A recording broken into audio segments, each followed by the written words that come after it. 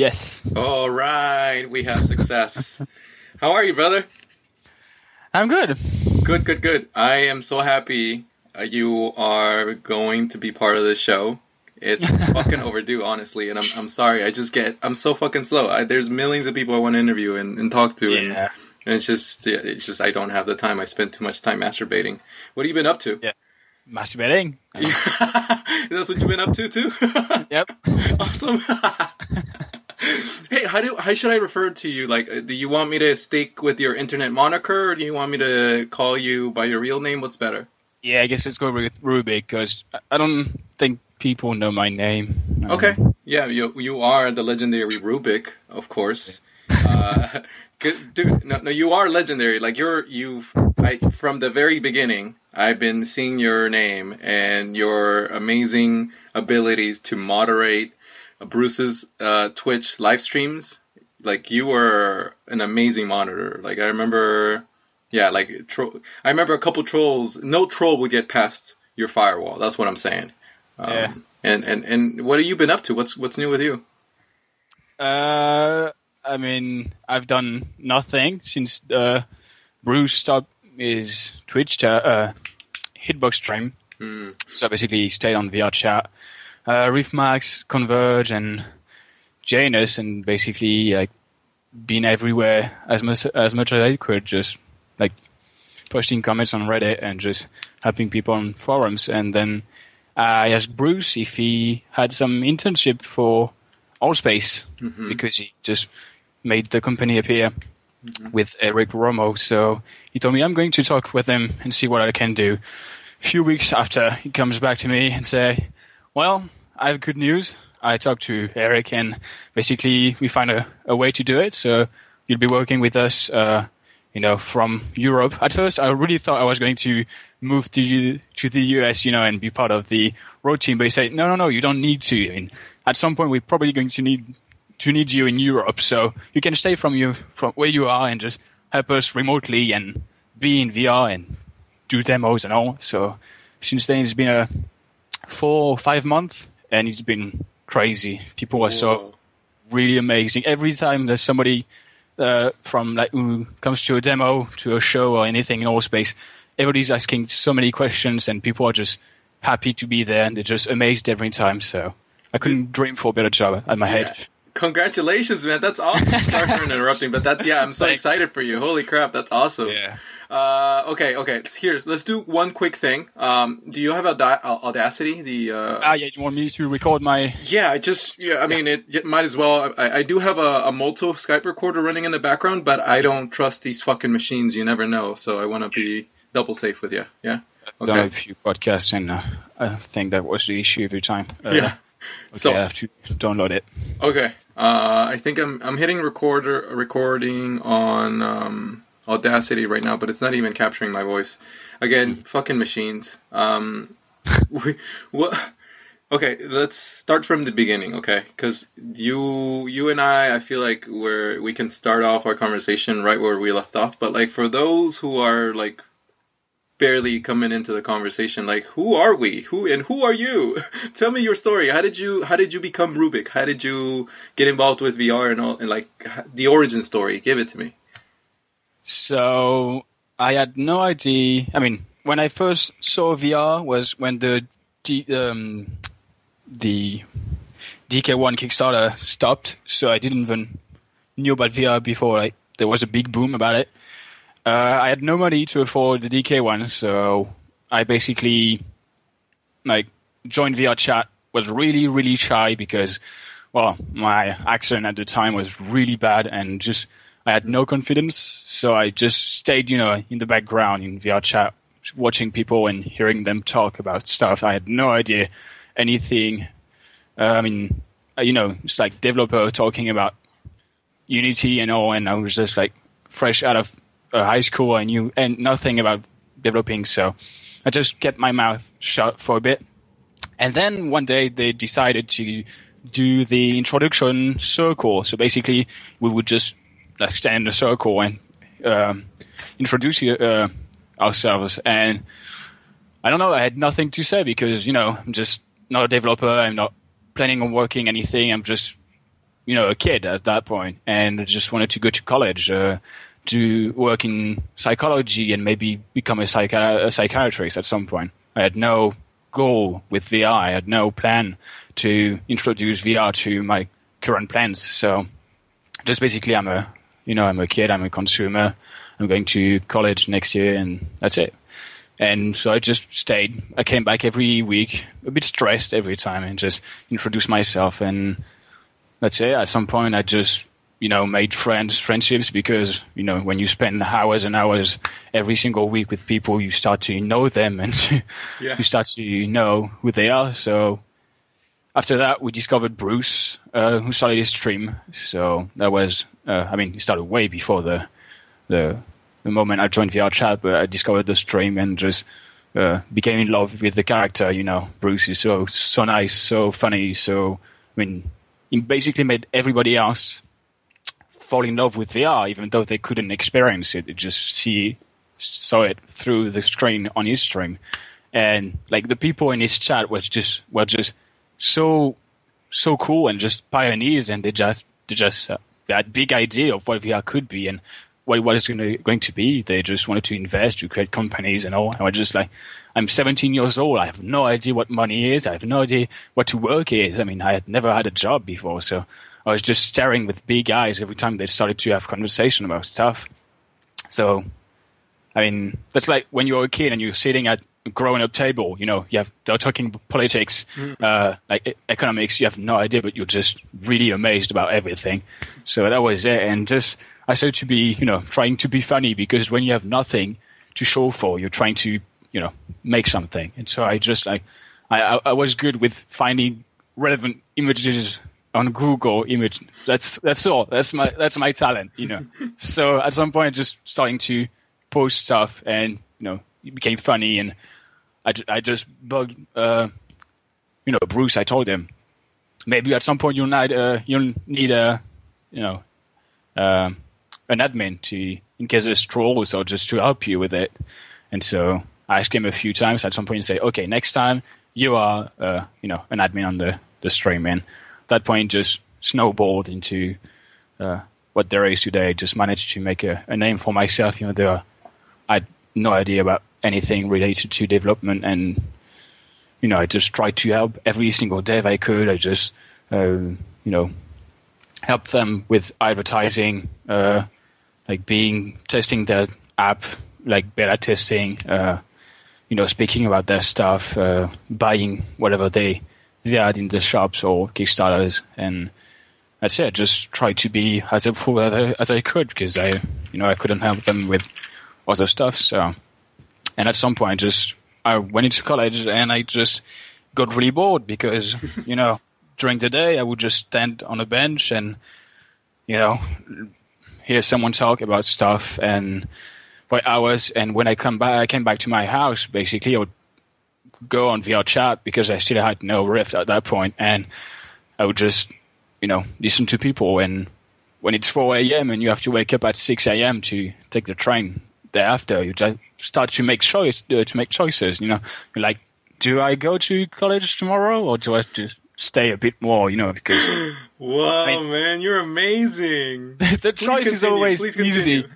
It's always like you always value what you're doing now against what you're going to do tomorrow. But because I knew I was going to be bored, I was like, okay, I can stay a bit. And the starting point was when the dev told me Palmer was going to come on VR Chat, and I was like, okay, tomorrow is a really important day at college. I have a few exams.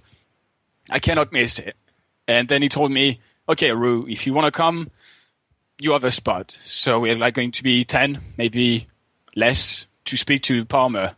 And I was like, I cannot miss it. If I have something in my history, I have to say I spoke to Palmer, because I'm never going to.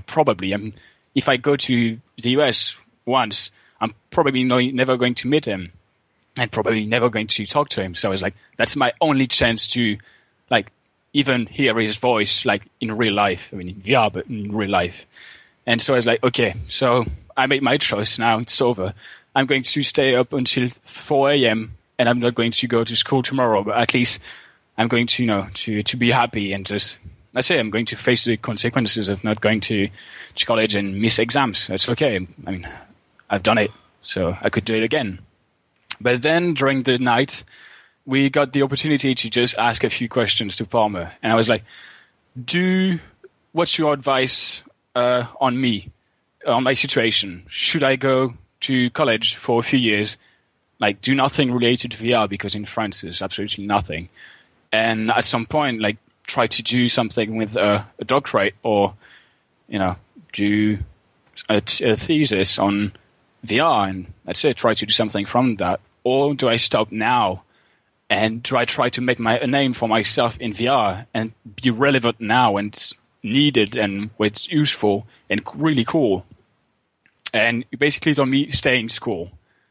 But coming from someone who left college to do what he wanted to do, I couldn't take the advice seriously, at least. I mean, I knew what he was saying because he explained to me, you need to, because when people will need somebody in VR, even though experience is a thing, most of the people will still need something to show for, and that's a doctorate, a diploma. So you need something at the end. But I couldn't take the advice anyway because I don't know, it's like when I put in the face each other, it was like staying up late, like listening to really cool people, like do something really funny. I mean, VR chat, we had a blast every time, and it was just really amazing in the demos every time. So that, and stay 8 hours on a bench at school, learning like boring stuff. I mean, it was really boring the first few years. So I made this choice really quickly. I basically didn't went to college for, a few months. And my father really couldn't understand because in my family, I'm the only one who got his baccalaureate, his big diploma in high school, and went to university. Made really big studies. So he was a bit, not disappointed, but he couldn't understand my choice yet because VR was nothing. Mm-hmm. I mean, he couldn't see the future of it. And so I didn't try to convince him. I just said, trust me, I'm going to make something at some point because it's really cool. And, it's not only video games. Because to my father, I'm staying at home. So the only thing I'm doing must be video games because what else could I do on the internet that matters, besides video games? So I was not trying to, make him understand stuff because, he's a bit of the old generation and, with technology and stuff. So I just try to keep doing what I was doing, be funny, be helpful. And, I kept going for a few months, and then we saw the community growing really slowly. And then DK2 appeared.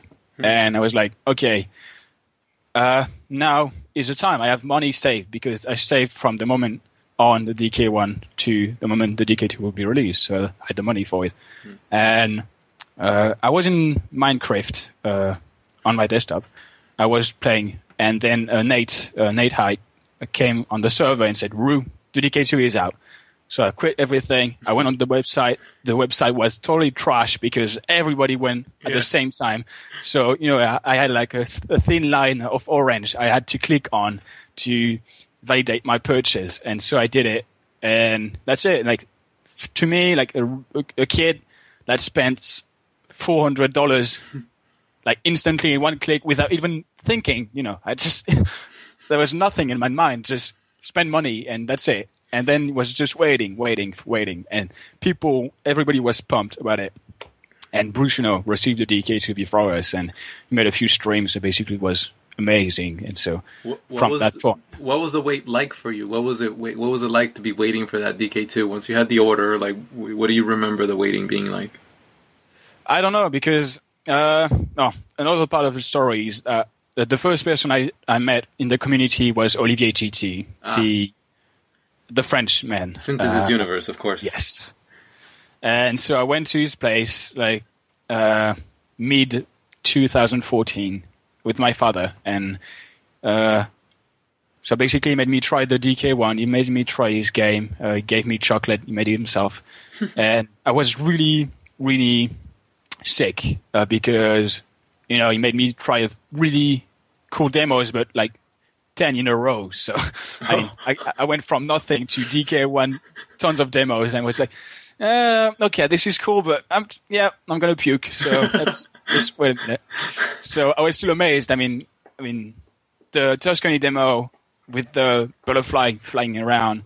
I think he had the Hydras, so it was even better because I could play with the basketball in the room, and I was just amazed. So from that point on, was just waiting for something better, and waiting for the DK2 was not painful because when it's like waiting for Christmas. It's going to be amazing, but you have nothing. I always went on VR chat on my desktop, so same goes for VR chat. I'm Riftmax. I could do that for a few months, and would be fine. And then I got the DK2 in the morning. I had no games. I had nothing installed. I received my DK2. I went on my PC and I bought Elite Dangerous like 1 minute after, and it was like $100. I mean, like all the money I had left, I just bought Elite Dangerous, and no I hesitation, played that. huh? Yeah, no.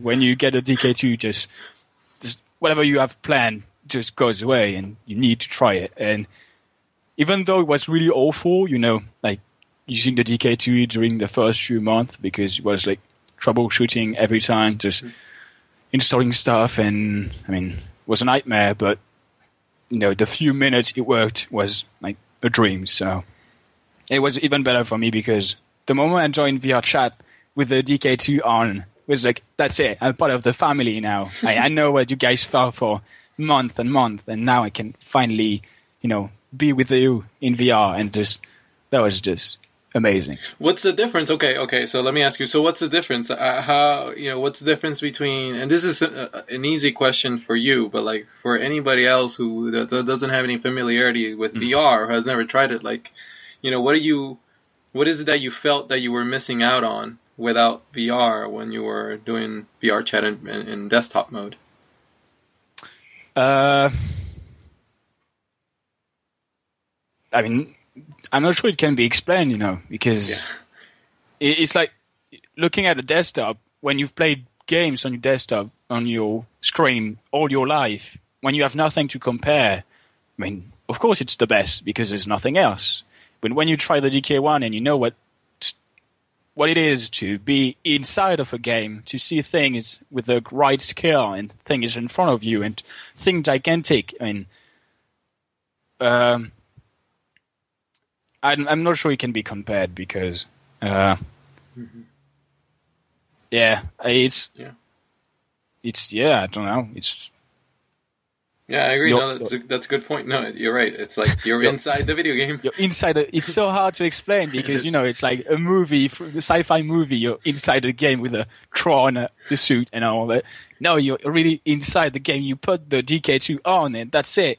Like whatever wall there was in front of you, that's it. Now there's like there's a plane, space, it can be anything, and that's I don't know. It cannot be explained. You can be anywhere you want, and that's it. That's VR. You can basically go anywhere, even though you're in your room and you feel like you're there. It's not DK1. There's no presence.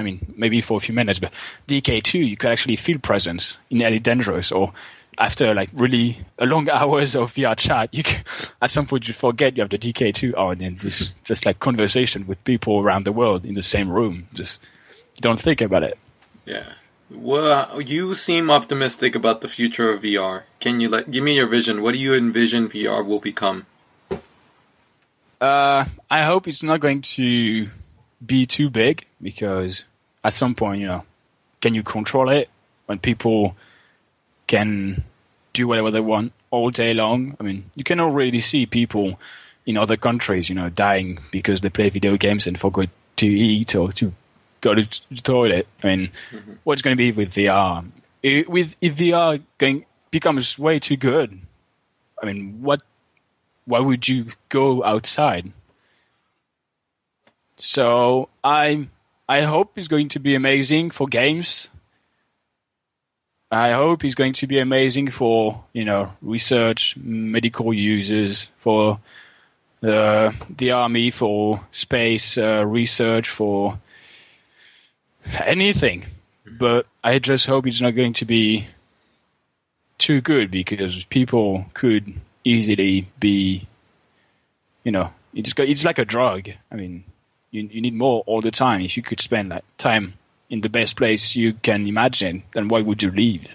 So, yeah, it's going to be awesome, but it might be dangerous. So let's talk about this, because this is something I've been thinking about, especially considering the dangers of it. Especially considering, I mean, and I haven't really have talked about this in public, but that Time magazine cover that everyone's talking about. I have it in front of my eyes, dude. I'm trying to get inside the head of the Time magazine editor here. Yeah. I'm trying to figure out what is it that you're going for? What is it that you're trying to communicate here with this cover? And my theory is that this person or these people want to communicate the idea that virtual reality is benign. That here's this kid who's, look at him, he's just having fun floating around on the beach.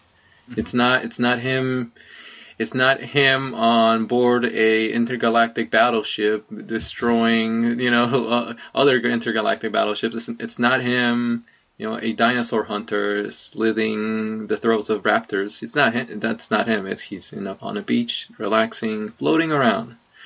Because I wonder if they're afraid of VR being too, I don't know, it's too much. Like Google Glass, people were freaking out because they had like this little thing above their eye.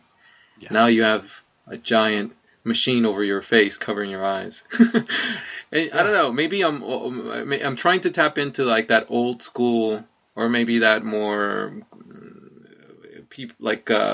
non-technologic centric way of thinking. Like, people might say, hey, the eyes are the windows to the soul, and now we have no window to your soul.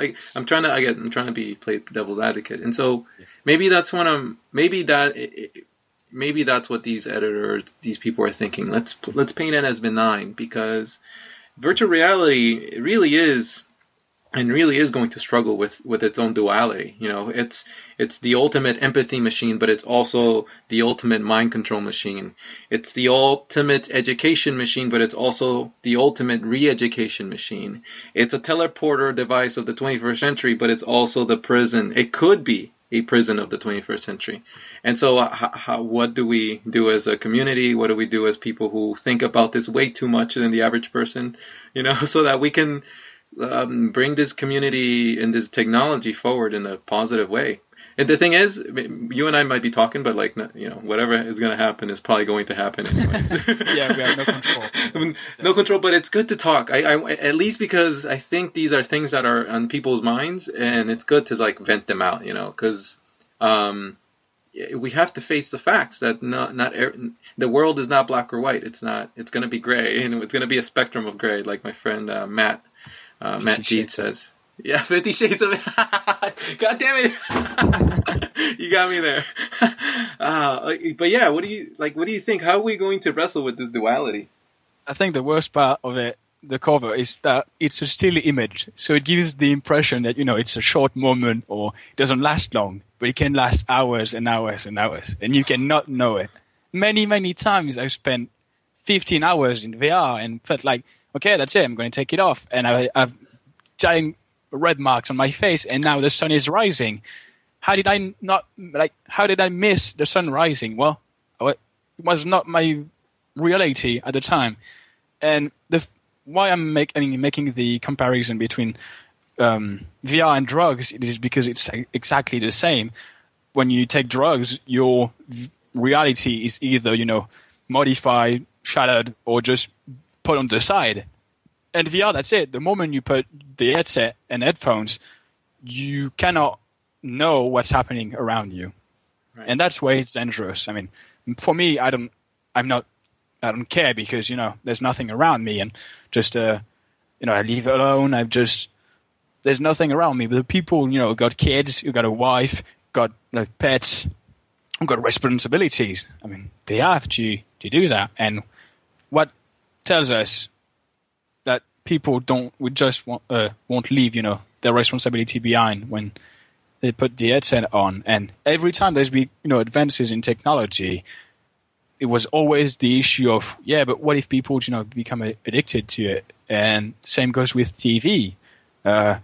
When we invented TV, it was awesome, and you could see people walking on the moon. It was awesome. And then people started to spend 10 hours in front of the TV all day. Okay, so hold 1 second. You hit on something that I'm like, okay, holy shit. They were worried that people would get addicted to TVs.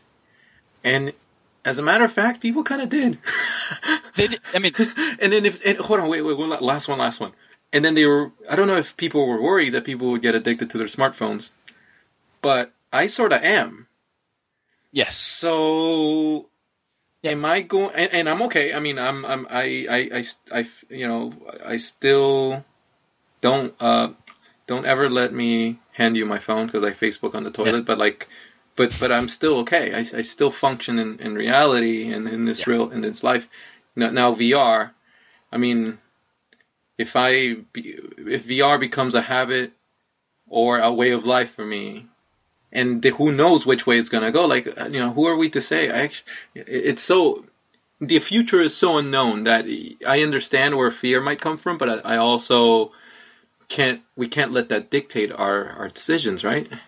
We cannot know about the future, but we have passion in the technology. It's like learning about war. You know what mistakes not to make. And when we look back, of course, there's people addicted to TV and people who spend hours in front of the TV every day. But for the most part, people just watch TV while eating or just casually just watching a program or movie. So there's really the two sides of it every single time, even for the phone. There's people who just when they need to sleep, when they are in their car, when they are in the toilet, when they are in their bath, when they are, every single time, all the time. And on the other side, there's people like me who just use their phone to send a few texts and watch videos on YouTube and let's say casually. And that's going to exactly be same thing for VR. There's most of the people who are going to use it, to relax on the beach when they go back from work, or to try a new game or a new demo that's really amazing, or put their kid in with the headset on and make them look at space. And the other side, there's going to be people who just go and play Star Citizen for 15 hours a day, or World of Warcraft in VR 4 days in a row, and people are going to die.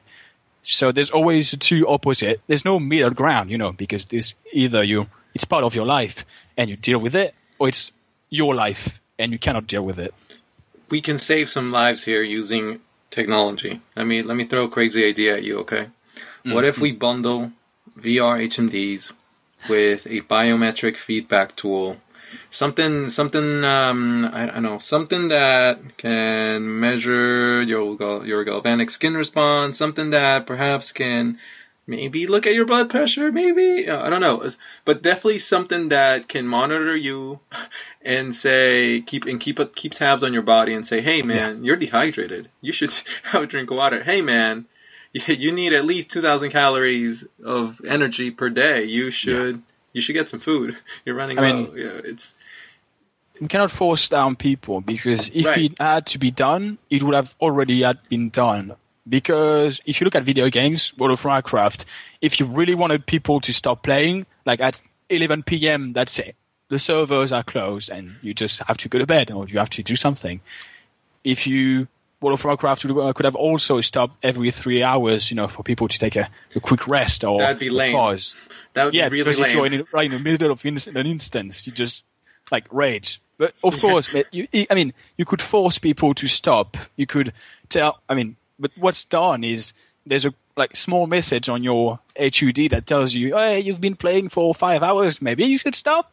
Yeah. And you're not really. I feel fine, and you just don't care really. And for VR, it's going to be worse because you might not even see the message. My hope is that the message comes from your own body because somehow there's an interface that can communicate real data from your body to your HND, so that you're like, okay, this is my body telling me, for real, I'm hungry. And like, I think my conscience would be more at ease if we at least provide people with that sort of information, or at least we're in the direction of providing people with more information so that they can make their own decisions, hopefully informed, hopefully rational. But then again, we're human, we're very much rational is another spectrum. So okay, so we talked about a little bit about VR addiction. Okay, let's talk about gaming in virtual reality. Is there a particular experience that you're looking forward to the most in terms of gaming?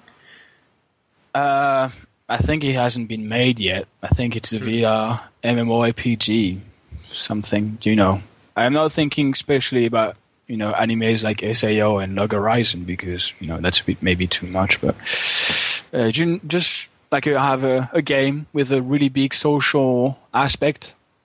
You could sit in taverns for hours and speak with people and sometimes slay a few monsters, but really like a cool place to hang out, but with stuff to do, like in VR Chat or Allspace or Converge.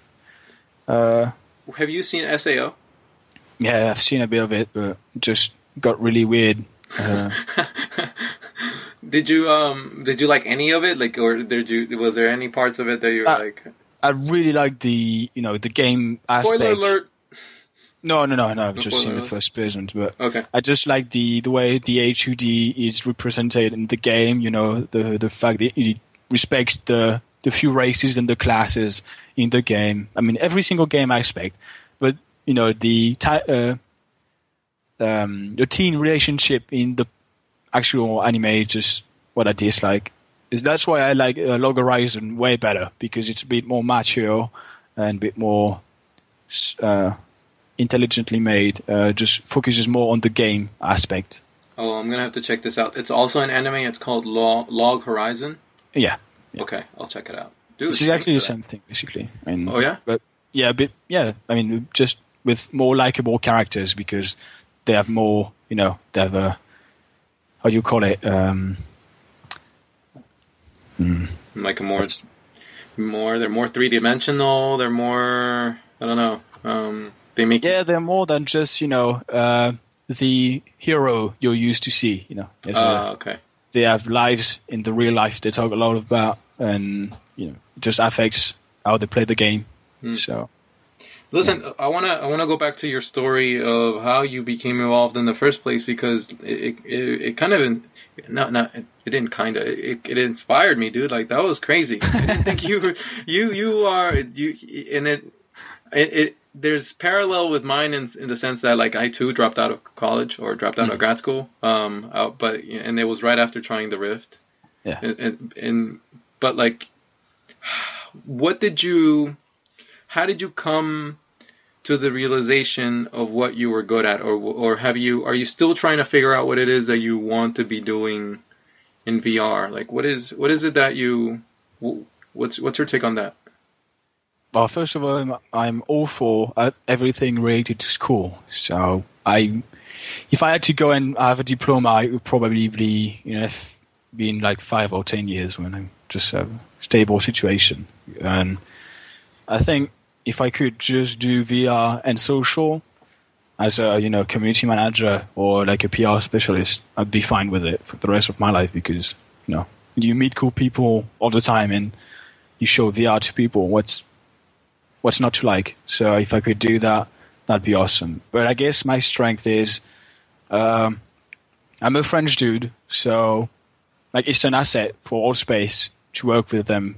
I think when you put people into VR and you're like, that's Thomas, he's in France right now, and you can talk to him and see him move. I mean, people are just, amazed. They're used to Skype, but see people move and in front of you, that's something. And I guess if I'm good at it, because, they tell me they're glad I'm there with them, because I'm just trying to, bring what I got from Bruce's stream to install Allspace and the VR spaces, all the social spaces. I'm just trying to be funny to bring the little knowledge I got of VR, the 1,000 hours I've spent to VR. So I'm just not excellent at anything. I'm just good at a few things, and if I can stay relevant doing only that, that'd be enough for me. That'd be awesome. And you know what? Not to kiss your ass, but any company that would have you as an asset is a lucky company, because you're passionate as fuck. I have to be, man. Yeah. If I'm not, I'm out of job. And not only that, it's genuine passion. You don't have to work for your passion. It seems to me like it comes out naturally, and that's what companies kill for that sort of, for someone who's talented, smart as fuck, and passionate as fuck. 2 fucks. Tons of fuck. Yeah, 2 thumbs up and 2 fucks are it's a deal. You're Altspace is lucky to have you, and I'm glad you're doing the thing, man. I hope you can come visit out here soon, because that would be fucking awesome too. You haven't been to the Bay Area yet, have you? No. Dude, okay. There will be chances, I'm sure. I'll be to SVVR next year. There's no way. Shit. I'm just putting money on the side now. Okay. From that, I just couldn't come. Yeah, because I had, I dropped from college, so I had no money. Now the only money I make is from Allspace, so I'm just putting it aside. I understand, my friend. Trust me. I know. The struggle is real. I understand. Yeah. But it feels like VR saved my life in a way, because if VR wasn't there, hadn't been there when I dropped off college, I would have been jobless, passionless, if that's a word. Mm-hmm. I would have just nothing to do besides play video games. Be like a nerd in a basement, playing World of Warcraft. That's all I would do, because I wanted to do psychology, but I didn't imagine it could be so boring in college. So I basically, that's a dream that just shattered and, left me instantly. And VR was there when I came back from home. It's like having a wife that welcomes you with a hot meal when you come back from work. But that's VR. You put the headset and it's like welcoming people who are glad to see you, and just you have fun. You have really good, interesting discussions with people who matter. Because there were big deals. I mean, I talked to one of the dude who made the dude who made the mirror scene in the first Matrix movie, and I showed him the mirror in Allspace, and he was mind blown. And so I felt like I met somebody really, really cool, and that's why I love VR. Because if I never had VR, I would have stayed in France in my village of 2,000 people, and what would I have done? I mean, nothing. I would have worked at McDonald's, and I'd been lost. Wow, dude, what a story. Okay, let me ask you this, okay? Because, and when you're telling me about hold on, I lost it. I had it at the tip of my tongue. Hold on, I lost it. Okay. Shit. It was a good question. Sorry, this happens every other 5 episodes. I have a question that is about to be groundbreaking, and all of a sudden, my brain just says, "No, Chris." It'll come back. It will. I'll let it go around the block, and I'll catch it on the other one. Okay, so how are you on the internet forums? How are you? Do you have any special forums that you're particularly inclined? How are you with Reddit these days? How are you at the Oculus community, and what are you noticing? Are you noticing anything? What's going on? I'm not as present on the subreddit anymore, because it's slowly starting to be a circle jerk about the Vive and just what's better. I mean, every day I see somebody who says I've been there since day one, and I'm like, you never came into social VR, so. I know you want to be part of the community, but I never saw you. So that's, when you have VR that allow you to meet people without having to move at all. The fact that I never saw you is a bit not annoying, but I just want people to we have 100,000 DK2s out there, and we never managed to get more than 80 people in social VR. So that's painful, annoying, because there's like VR chat, Jesse and Graham, that I love, and they're just trying to make something, and there's like always people on VR chat every single week for the past 2 years, but I want people to come. That social VR is the best. That's all. Games, demos, social VR is the best thing in VR, and will always be, for sure. Yeah. Okay. I want people to join. Let me ask you. So yes, because social VR. I mean, I agree 100%. VR is a huge part of the success of VR will be on how social it can be, how non-isolating we can make it, for others. Because I guess some people might be a little bit put off by the isolation and some. And so yeah, you're right. Social VR is huge. I feel like 90% of the demos that people are or games that people are working on could benefit in some way, shape, or form by incorporating a leaderboard or a multiplayer system or something, because people want to see other people. Like it's a different beast when, and this goes back to the question I was going to ask you. Like, it's a different beast when you're looking at a 2D plane in front of you, a screen in front of you, and there's these avatars floating around, to being surrounded. And it sort of reminds me the idea that like you are the average of the 5 people you most surround yourself with.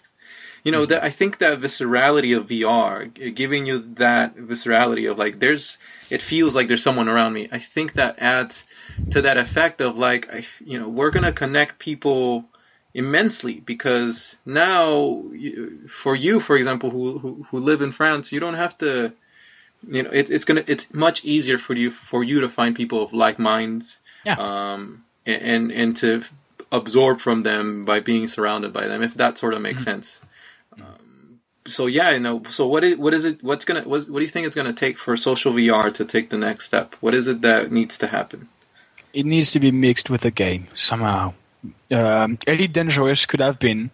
No, actually, the best game that would have benefited the most from social multiplayer was New Retro Arcade, from Cyberterrors. If there was multiplayer on that game, people would still be playing it every single day. I'm sure of it. It was like playing darts, playing bowling, listening to old cassettes, and playing arcade with people around you. I mean, they missed the biggest opportunity of their lives by not working on multiplayer. Seriously, I would play it again today, because we have VR chat, we have Rift Max, and all the social spaces. But sometimes you want to do something, actively, and VR chat is nice for contemplating, but there's not really that much interaction. So games with a big social aspect, Elite Dangerous could have been also, but they kind of fucked it up. They could have been really big with social and VR. How they fuck it up? What happened? I don't know. The only thing you can do is just call people from inside the game, and that's it. You cannot even see people in the cockpit. Oh. If you have if you had Hydras or any kind of controllers, you could see people wave from their cockpit, and that could be awesome. See someone in space. But no, there's an empty seat in front of you. How are you supposed to feel like there's somebody in the ship? I mean, these are things that will eventually be solved, right? It's just an obvious thing that it's on someone's list to fix, hopefully, right? I mean, but aside from the minute, or actually not very minute, because details matter here. If details matter in VR. Now they do. Now they do. And I think that's one of the things that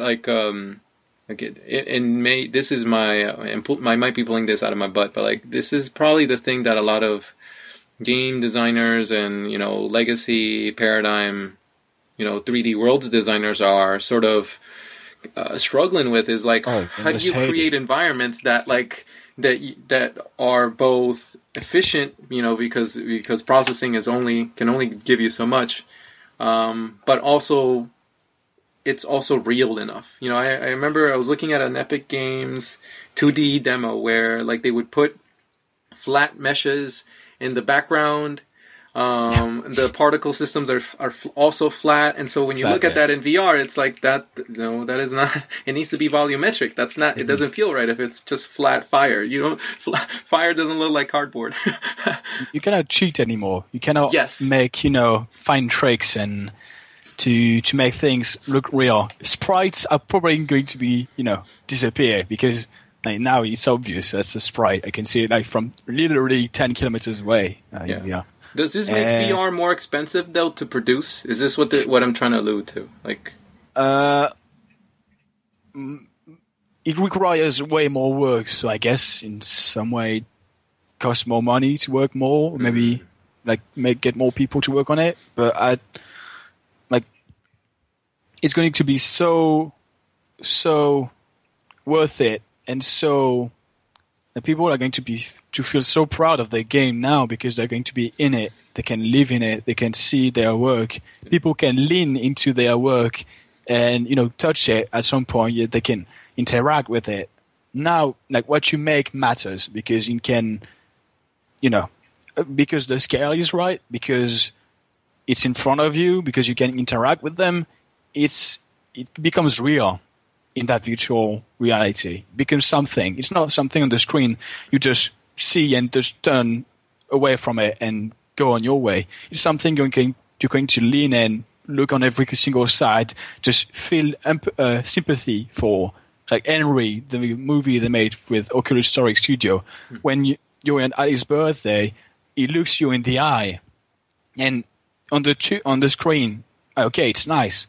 When he really looks you in the eye in VR, it's just something on another level. It just becomes real. And if video game developers don't want to work with that, they should just change job because they can now make something that matters even more. That can change lives for the better.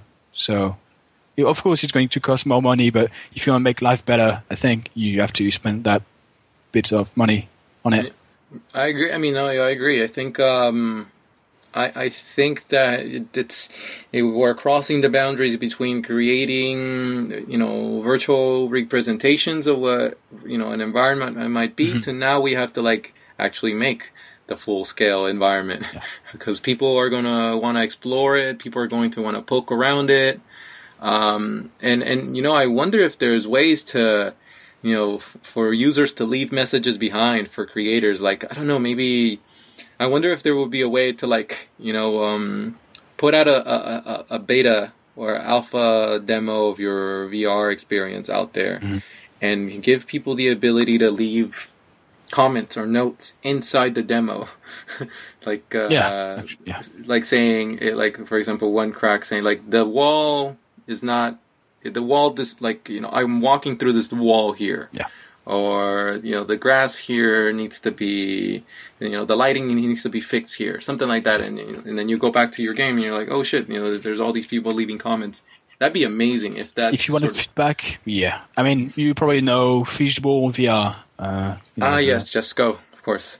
So yeah, I've worked for them I made 1 or 2 demos and that's why it felt frustrating because I've tried 2 games that didn't feel like they actually tried it because I felt sick while trying it. There was many things scale related that felt wrong, or there was bright white flashes that just felt really bad in VR, and just many things that were not really good. And I had to do audio and video feedback.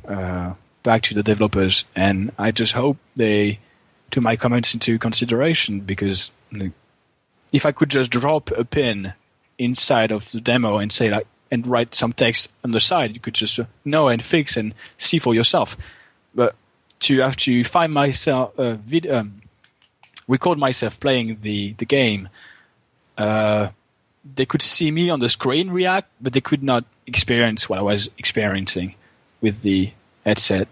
So, they're going to need tools to make things better. But if if the developer has the headset, there shouldn't be any problem, because we've seen demos that makes you feel sick instantly, and we've seen games that are perfect in every single aspect. So I guess it depends on what the developers do and don't. And I mean, and the thing is, there's so many sources of information out there. But do you think there's enough for developers? Do you think there's enough information for developers in terms of best practices and, tips on design and stuff? Or do you think there should be more? I mean, it's still a dev kit, so I think like every single information you get is just gold. I mean, you get information before the actual thing is released. That's a public dev kit. I mean, the devs could not hope something better. Imagine if the dev kit, there was only like 5,000 units out there. Where would they get their feedback from? And who would they get their feedback from? Mm-hmm. Nobody. So the devs now have like instant, feedback from the people. You post something on shares, like 15 comments in an hour telling you what problem there is. So if you can just ask feedback on Reddit, and people will happily give you feedback because they have the headset and they can try it instantly. And the information, like the devs are really, really active on the forums. Of course, I don't spend my time in it because I don't understand, but like people help each other all the time.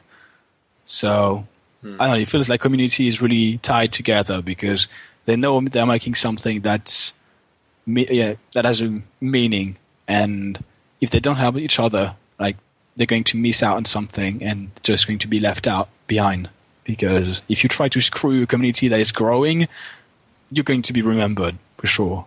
It's like Sven from the cinema thing. You don't want to say real names on the podcast. I think it was Uniname. So. It's okay. So that person. I've been reading I read this.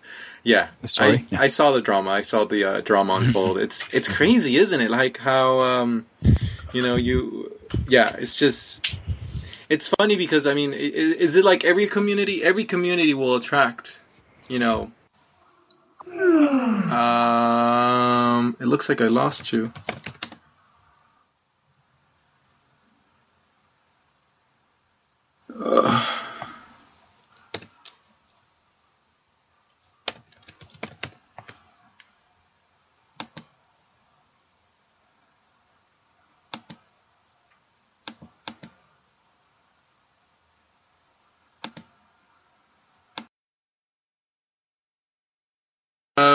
Technology thing, it fucks with you. But can you hear me right now?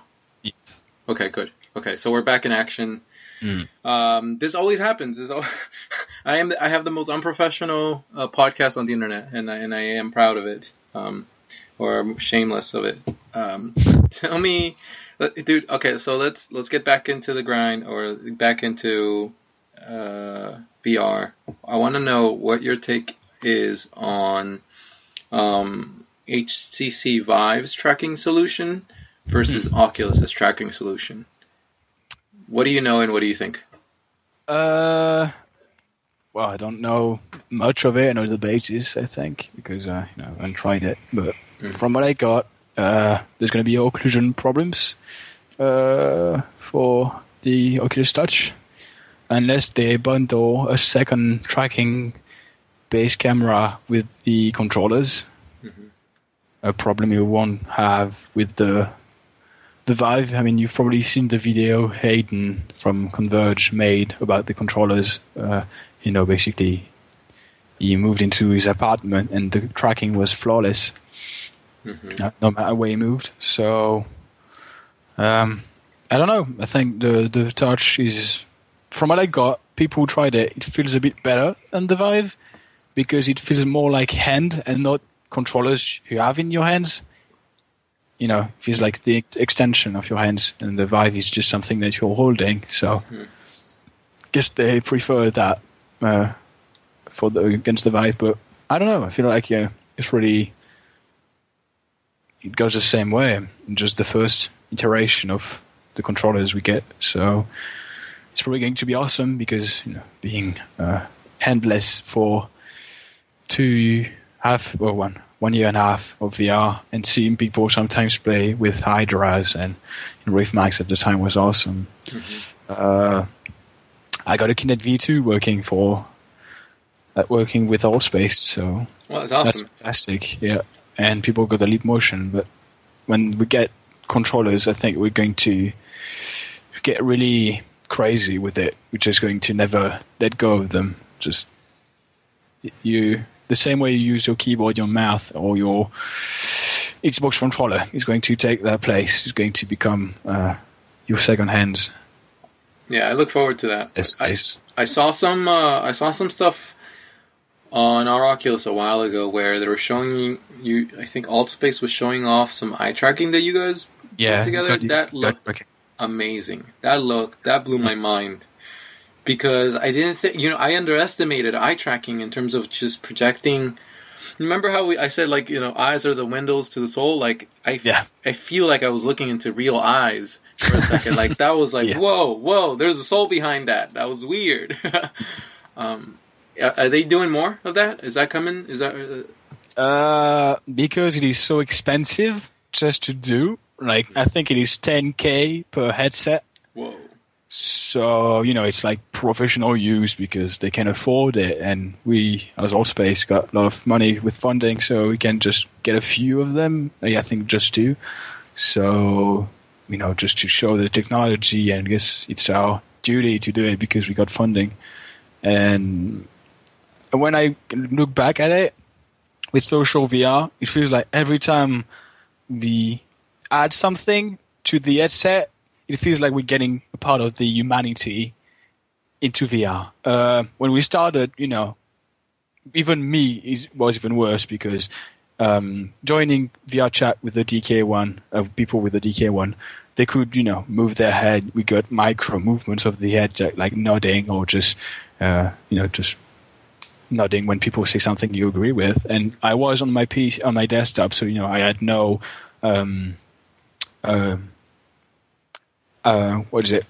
Positional tracking, so I had to I couldn't move on the side. I could just rotate around my spine, so I really looked like a robot.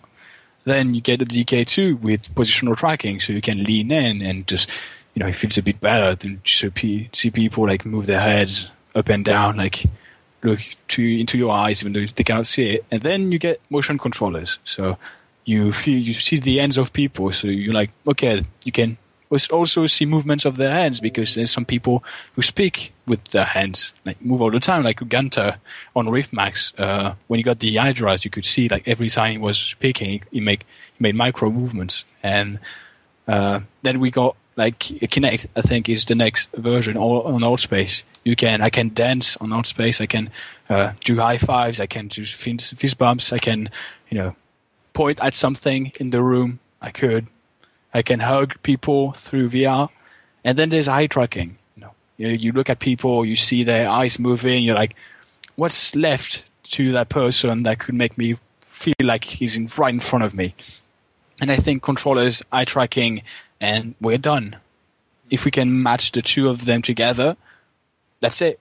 There's a person in front of you, whatever they look like, a giant dragon or a robot. If you see their eyes moving and their arms moving, that's all you need, and that's it. You have perfect social VR. There's nothing else you need, really. It's a good microphone, headphones, and that's it. You have the perfect social VR. Yeah. What do you think is the most furthest of all the components? So we got eyes, we got ears, we got hands. What do you think is next? And what do you think is last? Okay, can I throw a stab at it? Yeah. After hands comes genitalia. What do you think? There's still feet before, I think. True, but I think genitalia are more important to people. I don't know if you see Japanese people already made machines and some sort of, stuff like put your dick in it and that's it. And but hold on. It's not just put your dick in it and that's it. Put your dick in it and let it do things to your dick. Yeah, but there's nothing yet for it. They have their waifus simulators, but that's not porn yet. There's 360 videos on the Gear VR, but there's nothing that goes with the stuff they have. Or maybe I'm wrong, but I haven't seen anything. But yeah, I think first of all, before it depends on people, but I think before genitalia, you need to not see your legs, but to move. I think you're right.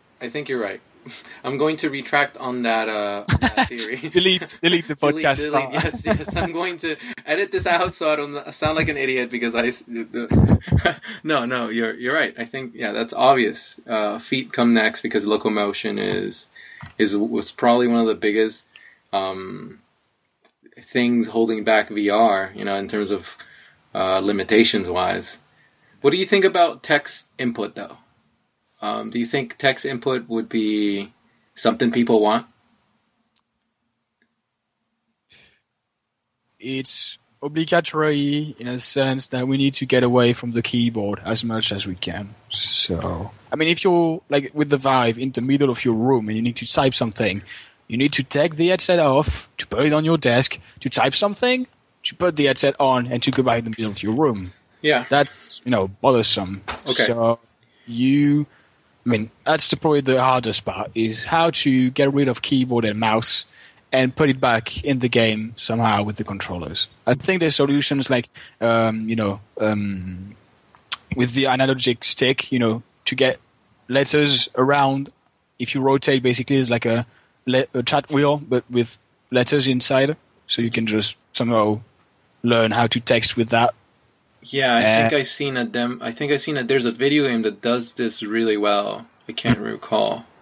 And then there's keyboards in your game. There's you can move your head and select letters. I mean, there's many ways to do it. But I think the person who comes with the most natural way of doing it, or at least that's the coolest one to do, because when we got phones, we had to learn how to type on the phone, and every time you change phone, you have to learn how to type again because the phone is different. And like with VR, you will need to learn how to type in a new way with the controllers you got. You will need to get good at it really fast because it allows you to communicate and to do stuff in it. So it's necessary. So we know. Okay, so we can both agree on the idea that text. If VR really is here. And maybe this is my assumption, if VR really is here to replace the monitor, because at the end of the day, I really liked this post by Ed McGregor. I think he's a really smart dude on Twitter. I think he's a programmer. He speaks like one, so I'm assuming he is. And what he posted on was this. He's having trouble with the concept of virtual reality, the notion of virtual reality, because it sets up this industry and this technology up for failure. In a way, it goes against what's been Oculus' sort of mantra for the past 2 years, this ability to under-promise and over-deliver. I feel like VR though puts Oculus and every other company, up against this wall where and I agree. I think I agree with Mr. Robert McGregor's point in the fact that people are going to compare this to reality constantly. It's like, try this virtual reality headset. But it's not reality yet. I'm like, yes, but it's still fucking awesome. You know what I'm saying? People forget, and so I wonder. Most annoying thing. I wonder if it's that name. And so I like his idea of changing it from volumetric representations. Yeah. Yes. And I was like, I think I'm going to go with that. But I don't know if representations is a good word though. I feel like, okay, so what is it that we're doing with computers? We compute, right? And then so if the HMD is going to be this new replacement of the monitor that will allow us to compute, then what we're doing with the HMD is we're doing volumetric computing. So I'm going to I'm gonna call it VC from now on. Yeah, and I feel like the name has to be also cool. And cool, that too. Yeah, and that actually you're right, because volumetric computing sounds like a mouthful, and like who the fuck knows what the fuck volumetric computing? What are you saying to me?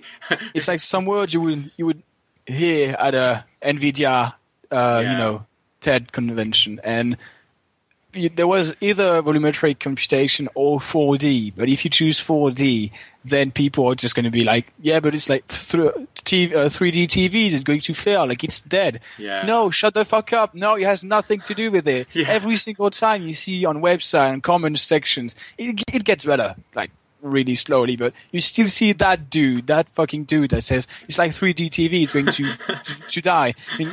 I mean, no, these people don't have the right to speak on the internet. Wait, no, hold on. But I understand where your anger comes from, and I really do. But yeah, but no, you're right. Those people have no idea what the fuck they're saying. Yeah, every time there's somebody who puts his opinion, it's always the same. Like, people have opinion on stuff they know nothing about, and it's even worse for VR because you cannot explain VR, so you cannot even make people who haven't tried it understand what it is. If you haven't tried it, shut the fuck up. You have nothing. You have no idea what it is, and it's like it's like every single time. I don't go on forums. I don't go on comment section anymore because every time you do, there's going to be that asshole. I'm always going to be like, VR is dead, or VR is dumb, or VR, go outside. So I'm usually known for playing the devil's advocate person, okay? But in this case, fuck it, they're on their own. If you have,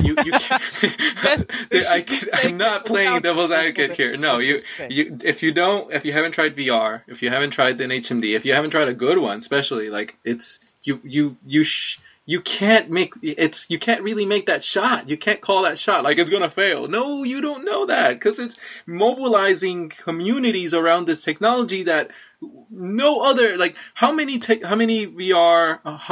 communities are being mobilized around, every single argument they make can be, destroyed in a second. Every time there's going to be an argument about social, VR is anti-social. Dude, I've met thousands of people in a year. Yeah. I know people from all across the country that invite me to their homes. I meet with dozens of people every single week. What do you do? If that's not social, I don't know. Just because you're not seeing them, what's the point? You just emit carcass. You just like a skeleton that holds your brain. What's the difference between that and being in VR when you just choose your body, what you look like? That's just so annoying, and people should be taken accountable to what they say. Like, if you could, screen cap what the dude said, and when he wants to buy an HMD, you just put that in front of his face. Like, no, you don't have to. You cannot buy an HMD because you've been that asshole on the comment section that said that. And so now you think it's awesome? Well, fuck you. You don't have the right to buy it. Okay. Because in 10 years, I'm sure these people will be like, yeah, I've always believed in VR. I always thought it was cool. But you cannot show the comment they made at that time, like now. They can say whatever they want now, be that asshole, and then in 10 years be like they always believe in it. And it's always the same thing on the internet.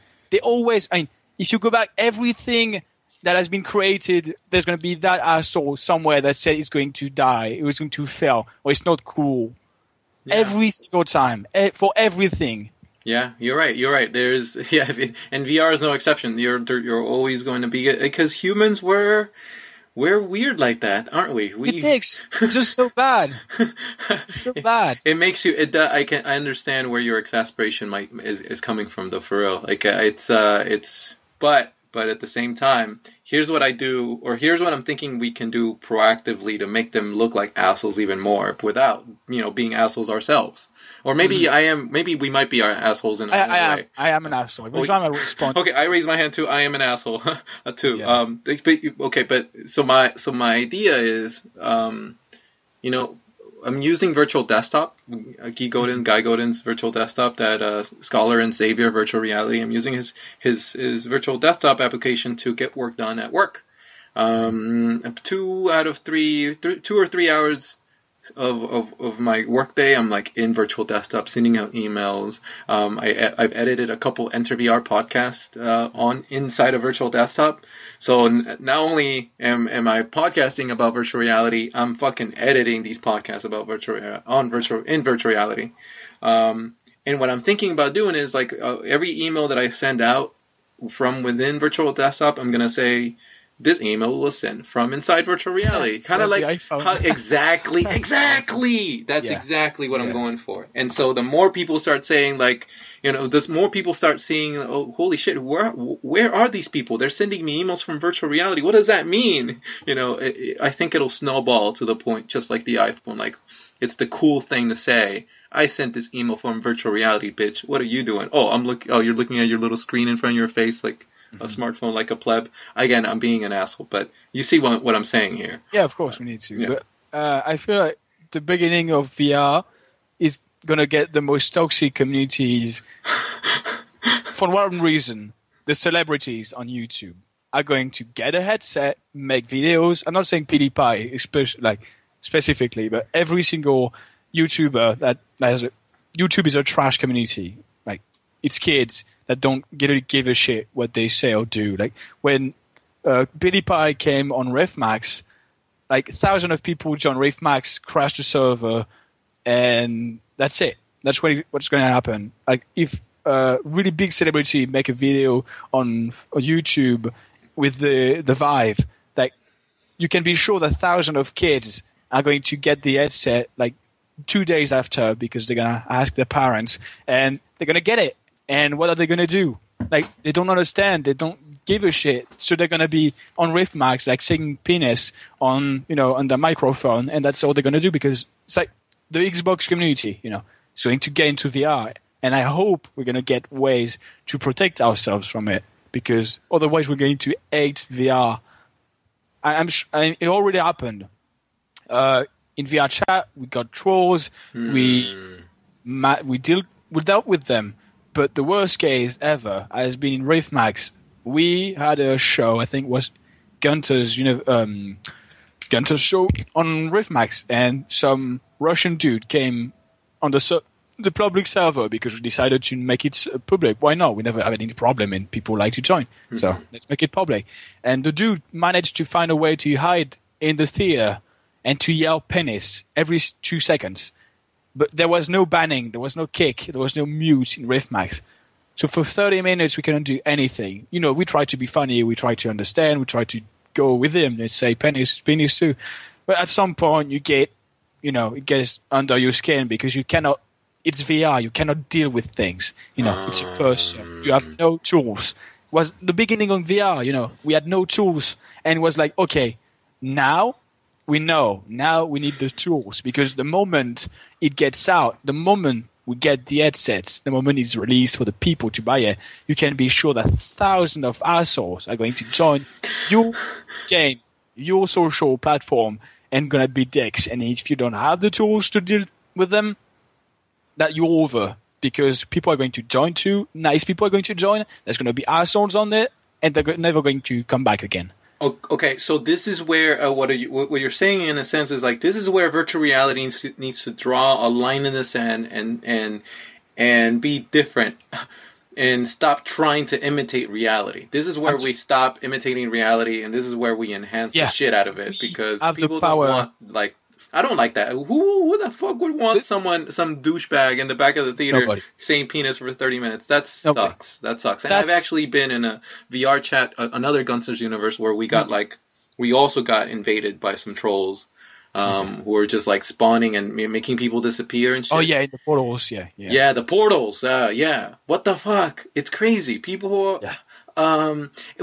Yeah, trolling is an interesting phenomena, but it's a human one that I am like, well, fuck. I mean, it's cool in VR. So that's one thing. Yeah, they managed to find a way to fuck VR chat. They managed to find a way to create a room that you couldn't get out of, because you would always be spawned in the same room over and over. You would fall into the same portal, and so basically we'd end up in a room, like a dungeon, where there was only like grids everywhere, and you couldn't get out of it. And so that was like, okay, they are souls, but at least they're smart about it. You know, they broke the system. Okay, so that's it. Now you just need to counter that with something else. But at least they're smart. You know, they're just not yelling stuff in the microphone. They thought about it, and that's where VR is better than live. I think just a few things. If you go to a movie, a social platform that at some point we're gonna like Riffmax. If there's an asshole, you can kick him. It's not like a real cinema when you have to deal with the asshole that's on his phone or just kicking your chair or just farts or any single problem. You can just remove him from reality, your reality. You can deal with people you don't like. And that's, if you can make the space comfortable for your users, people are going to stay. But if you don't, people are going to leave and never come back again. Why would they? If they can find a better platform. And that's what happened with Allspace. They had no tools to kick people, and I had to ask for one.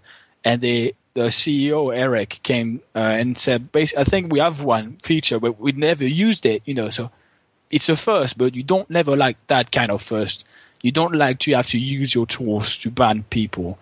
So we need them. It's not. Why is it such? It's not a. Why should it be a controversial thing to like ban people if they're being assholes on your? It's not. It's not. But it's just that there's nobody on social VR, and yet there's assholes. Yeah. There's like thousands and thousands of nice people that, you know, are part of the community. Yeah, there is. And they try to be part of it. You know, they're active on the subreddit. They try stuff. They make reviews and note stuff. They help developers, but they don't come to social VR. And if they don't, well, it's going to die. Because the moment the CV1 is released with the Oculus Cinema or social platform, VR chat, Allspace, Converge, they're going to die because people are going to go to Oculus's platform because it's going to be more robust or better in some ways. But if we don't make VR chat and Allspace and Converge and Janus and Riffmax special now by going on it and like making experiences and making like memories, like it's going to die and you will have nothing to show for in the future. Because we like only 20 to 30 people that come by every single week. That's nothing. That's even not 1%.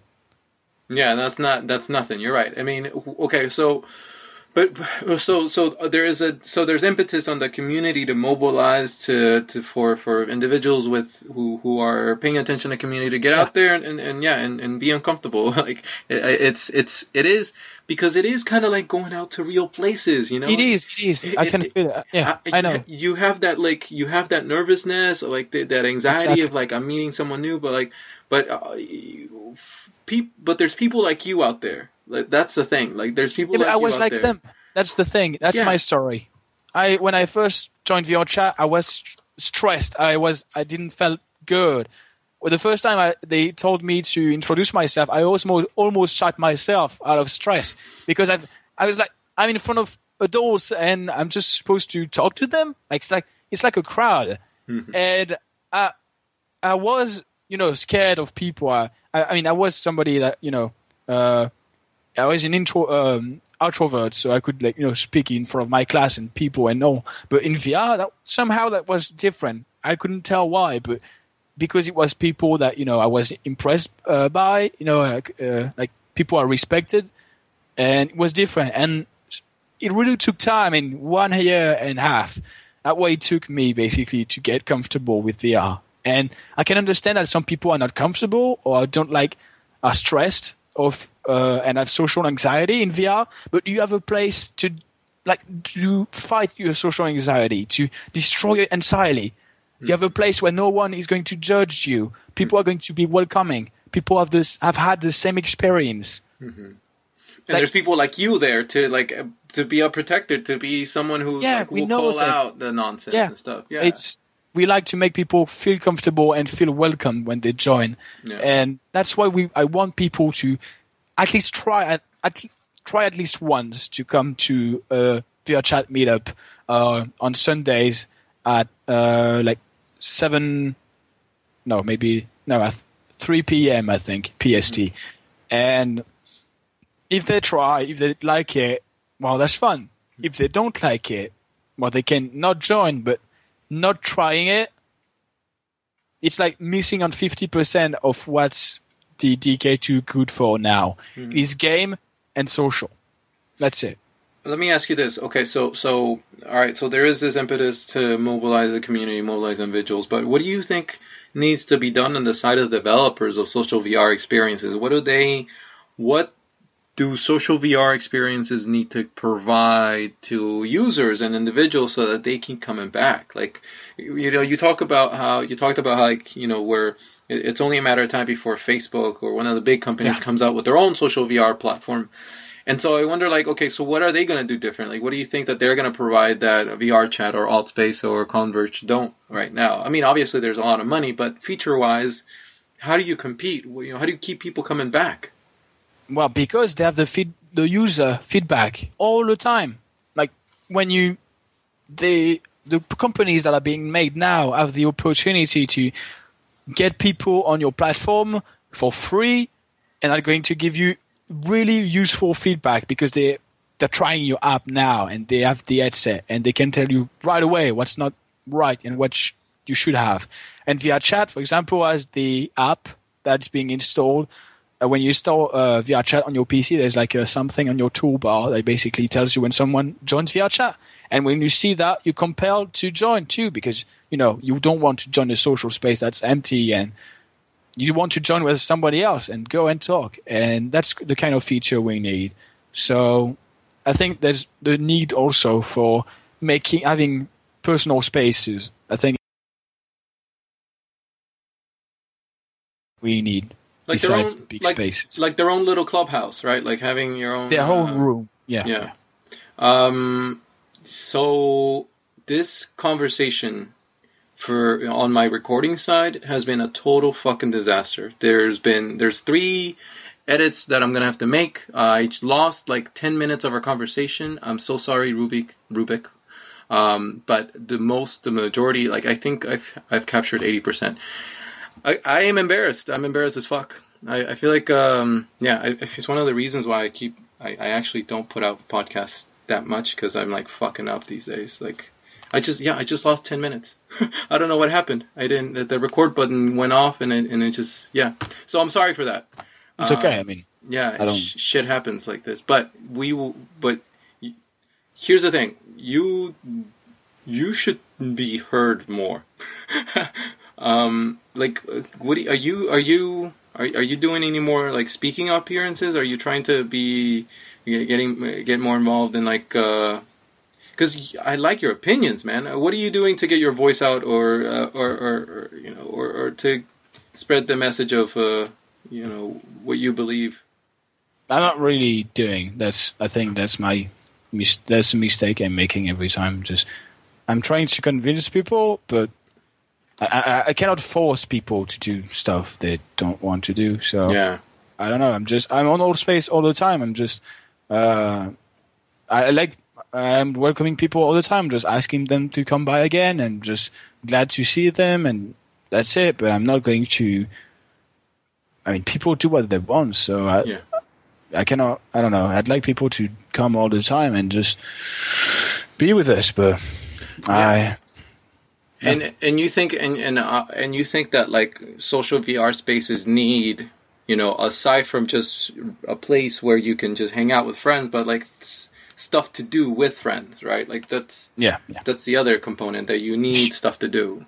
If you could combine social spaces with, let's say, Vulpix or VR Desktop, that would be, you just make a small room, you can put images on the walls, you sit on a couch, you have your big screens in front of you, and you just put Vulpix and play something on the screen with your friends on the couch. And that's it. You play for hours. But, spending like 6 hours in a row with total strangers speaking about stuff with total different avatars that you used to see can be a bit, uncanny. So, what do you, what's your biggest fear at this point? What is it, a thing that like, in the context of VR that is this unanswerable question that you're just sort of maybe worried about, or sort of that's running on your mind? What do you think?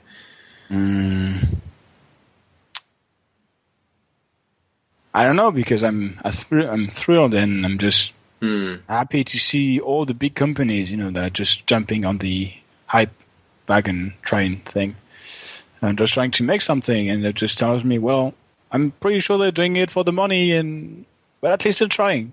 And that's important, to see Google, to see car manufacturers, companies doing VR stuff. And we even got like a company that does cheese in France that made a roller coaster VR demo. And I don't know, if everybody's trying to do it, then it might work.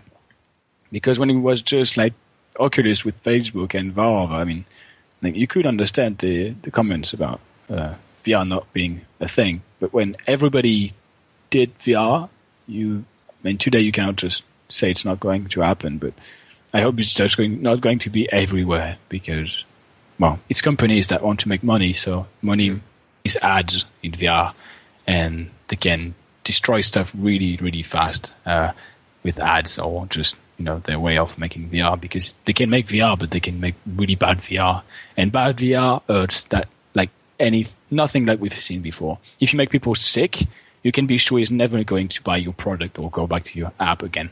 And you can ruin people and make them feel bad, like from across the world. You can make them feel bad. So I just hope there's not going to be that game or that experience or that movie that makes everyone puke, when they first try it. Because there's games like this. There are, and my hope is that, like, even if my hope, and probably this won't be 100% true, but like, people will try a horror experience, and hopefully they'll realize that this is not the whole VR. This is just a slice of pizza, and it's not representative of the whole industry. And hopefully they'll go back to trying out the meditation VR experience, because it's not going to scare the crap out of you. That's the hope, right? They'll give it a second shot, even though they got this shit scared out of them. I think that's the biggest mistake that's being made every single day. When people demo the Rift, it's either a roller coaster or a horror game. That's the worst thing you could do to VR and to your friends. Like, seriously, when you have you can go on the moon with the Apollo 11. You can watch planets with Titans of Space. You can see the scale of things in Nero's universe. You can trick your brain with Sightline.share. You could just play games with Windlands or anything. But no, they put the worst thing they could possibly imagine on people's faces. Or like one thing that basically makes you not want to try it again is horror. Like, it's horror or being sick. And they put the two of them every single time. Every single time I see people trying the Asylum demo and the what is it called? The roller coaster. Oh, I forgot the name every single time. The roller coaster or the Outlast?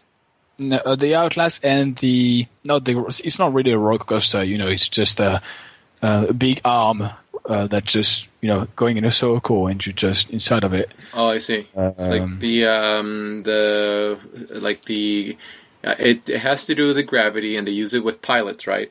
And you get swung around like a pilot, to training, simulating G-forces, right? Is that what you're talking about? The arms? That's basically, the thing that's going, And that's it. You make people sick or you make them scared, and that's the two things people don't want to experience again. Why would you do that to VR? Why would you do that to prove them that VR is cool? You could show them anything and everything, but no, you decide to put them in front of the worst thing you could possibly imagine. You know what genre needs to be explored more? Comedy. Figuring out ways to make people laugh with VR. Yeah. The demo, but I don't know if you remember. I've seen it. It's quite elegant. Put that in front of anybody, or Birdie Kinglands. Put that in front of any kid, and that's it. You get laughs and or Dumpy the elephant. Look at it, that. Yeah, that's a psychedelic journey. Yeah, that's amazing, and that's what's going to conquer hearts of people when they try a thing that makes them smile or laugh, and they want to try it again, but not like shit in their pants and puke on their feet. Now there are people who do want to shit their pants. Oh yeah, there of is course. that market, and and it's gonna be, and if you nail it, you might be, you might be you might be a billionaire. Like you might create the next Predator of our time or Alien of our time. You might be the next Ridley Scott or something. You said it. Alien Isolation is the most scariest I've been in my life. Scared. I was legitimately scared of playing the game again. Hearing things like that makes me not want to try it. Like no, you have, because it's like it's good horror. It's not even horror. It's like ambience, suspense, sort of fear, suspense, everything you can imagine, but not jump scares or not. It's just constant fear. And when I was playing, I was sweating like a lot, really a lot. My heart was racing. I would just get, panic attacks. I would just stay. I streamed the game to my friends, and I ended up staying in one of the lockers for 20 minutes in a row, because every time I came out, I heard a sound like near me, and I just went back in, and I couldn't get out anymore. And I played during the night, and I basically, what happened is I thought I was playing right in the middle of the game. I hid myself in a hair vent because I thought I would be safe, because that's a hair vent. Mm-hmm. And then I turned around. I see the air vent opening. I saw the feet of the alien just get in front. I saw him turn, and then half a second later, he was in front of my face because he could enter the air vent. And I paused, and I took off the headset. I went to bed and never played again. Because that's it. That's the fear. You just always scared of something. It's not, just jump scare. Because jump scares are awful in VR. Mm-hmm. That's possibly the worst horror mechanic you could bring from desktop to VR, because now it's something on your face. Yeah. And doesn't feel good. It doesn't matter how good it is. It is bad because it is on your face and it doesn't feel good. You cannot take something out of your face. It doesn't feel natural. But suspense, like tension, the Alien is just so amazing. It's just the best, probably the best horror demo you're gonna get for a few years. What's interesting about this I'm going to call it a phenomena with VR is this, the reaction that people are getting from the horror experiences. Okay, so for example, a regular paradigm movie and a VR experience like Alien Isolation, I think we can clearly agree that the VR experience is more intense, psychologically and even on your body. Like if you're sweating, that's you big. Feel it. Like you feel it, right? And so, but okay, so that's horror. That's on the. That's a particular emotion. I wonder if VR could also exacerbate or elevate other emotions like euphoria or joy. Oh, yeah, for sure. And how do you do that then? Like how do you make people cry in happiness in VR? Like what do you do? What does that look like? What does the Alien Isolation formula crossover to joy and euphoria look like? What do you think? I'm sure when we find it, we're going to get really high on it. Yeah. We're just going to always do it. But I can see, a few bits of it in a lot of demos that I really love.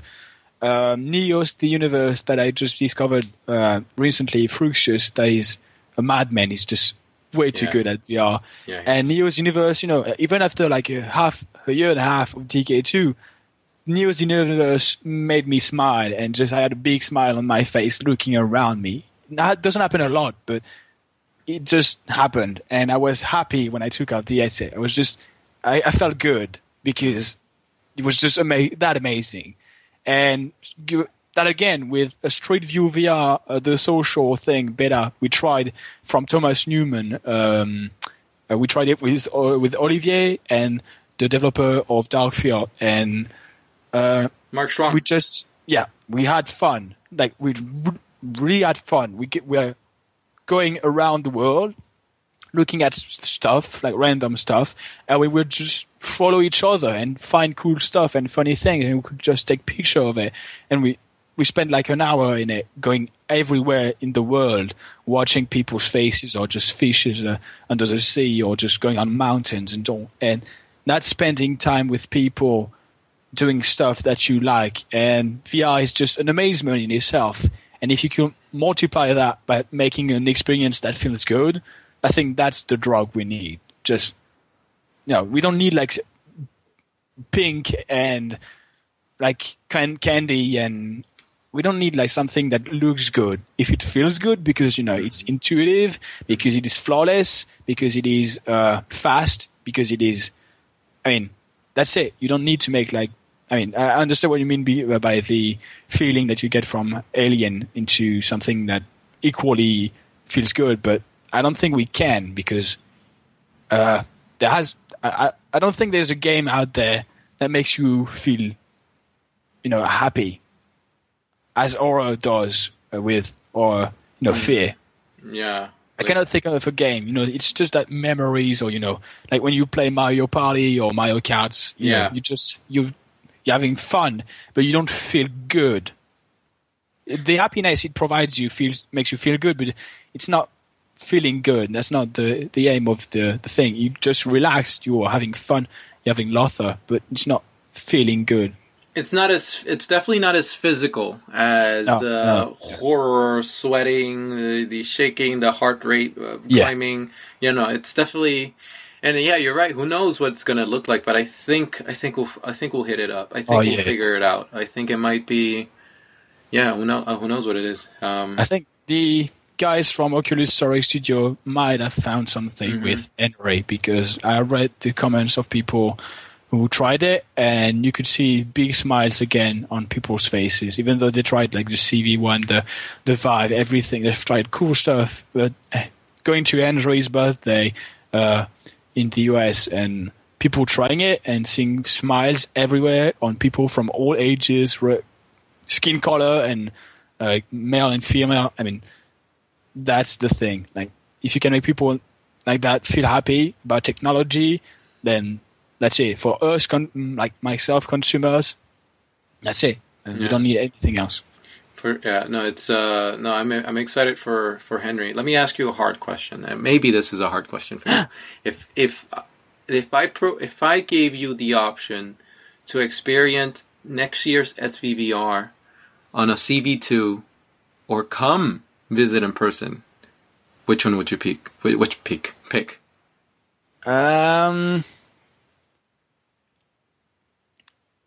No, I would have to. Oh, it's a hard question. So I knew it was good. I got you. So if it's I could save like $2,000 by going to SVVR with the CV2. So I could see the practicality of it, but I need to see the people at some point. Maybe not next year. I want it to be next year. Maybe it's going to be in like 5, maybe in 10. But I need to see people at some point, because it's nice to think that you know people through VR, because to speak to them, you see them move, but see the skin of people at least at sometimes it's just nice too, at least once in my lifetime. So in a sense, you're sort of proving, or you're sort of segueing perfectly into I have to go at some point. But in the future, if I had the choice after going once, if I had the choice between going and going with the CV2, I think I'd go with the CV2. Yeah, everything VR related at some point has to be in VR. It's nice to do like movie showings and book signings and stuff about VR, but in real life. But the moment you will start doing stuff in VR, like Janus VR did the first worldwide expo in VR, that's the thing. That's better, just because it's in VR. That's what you need to do. But what are you getting? So what are you getting out of real life? If you're coming here, if VR can be better, what are you getting out of Meat Space then? I don't know. I think because VR it's not fully built yet, and not like there's still a thing that you need to have, like for it to be good.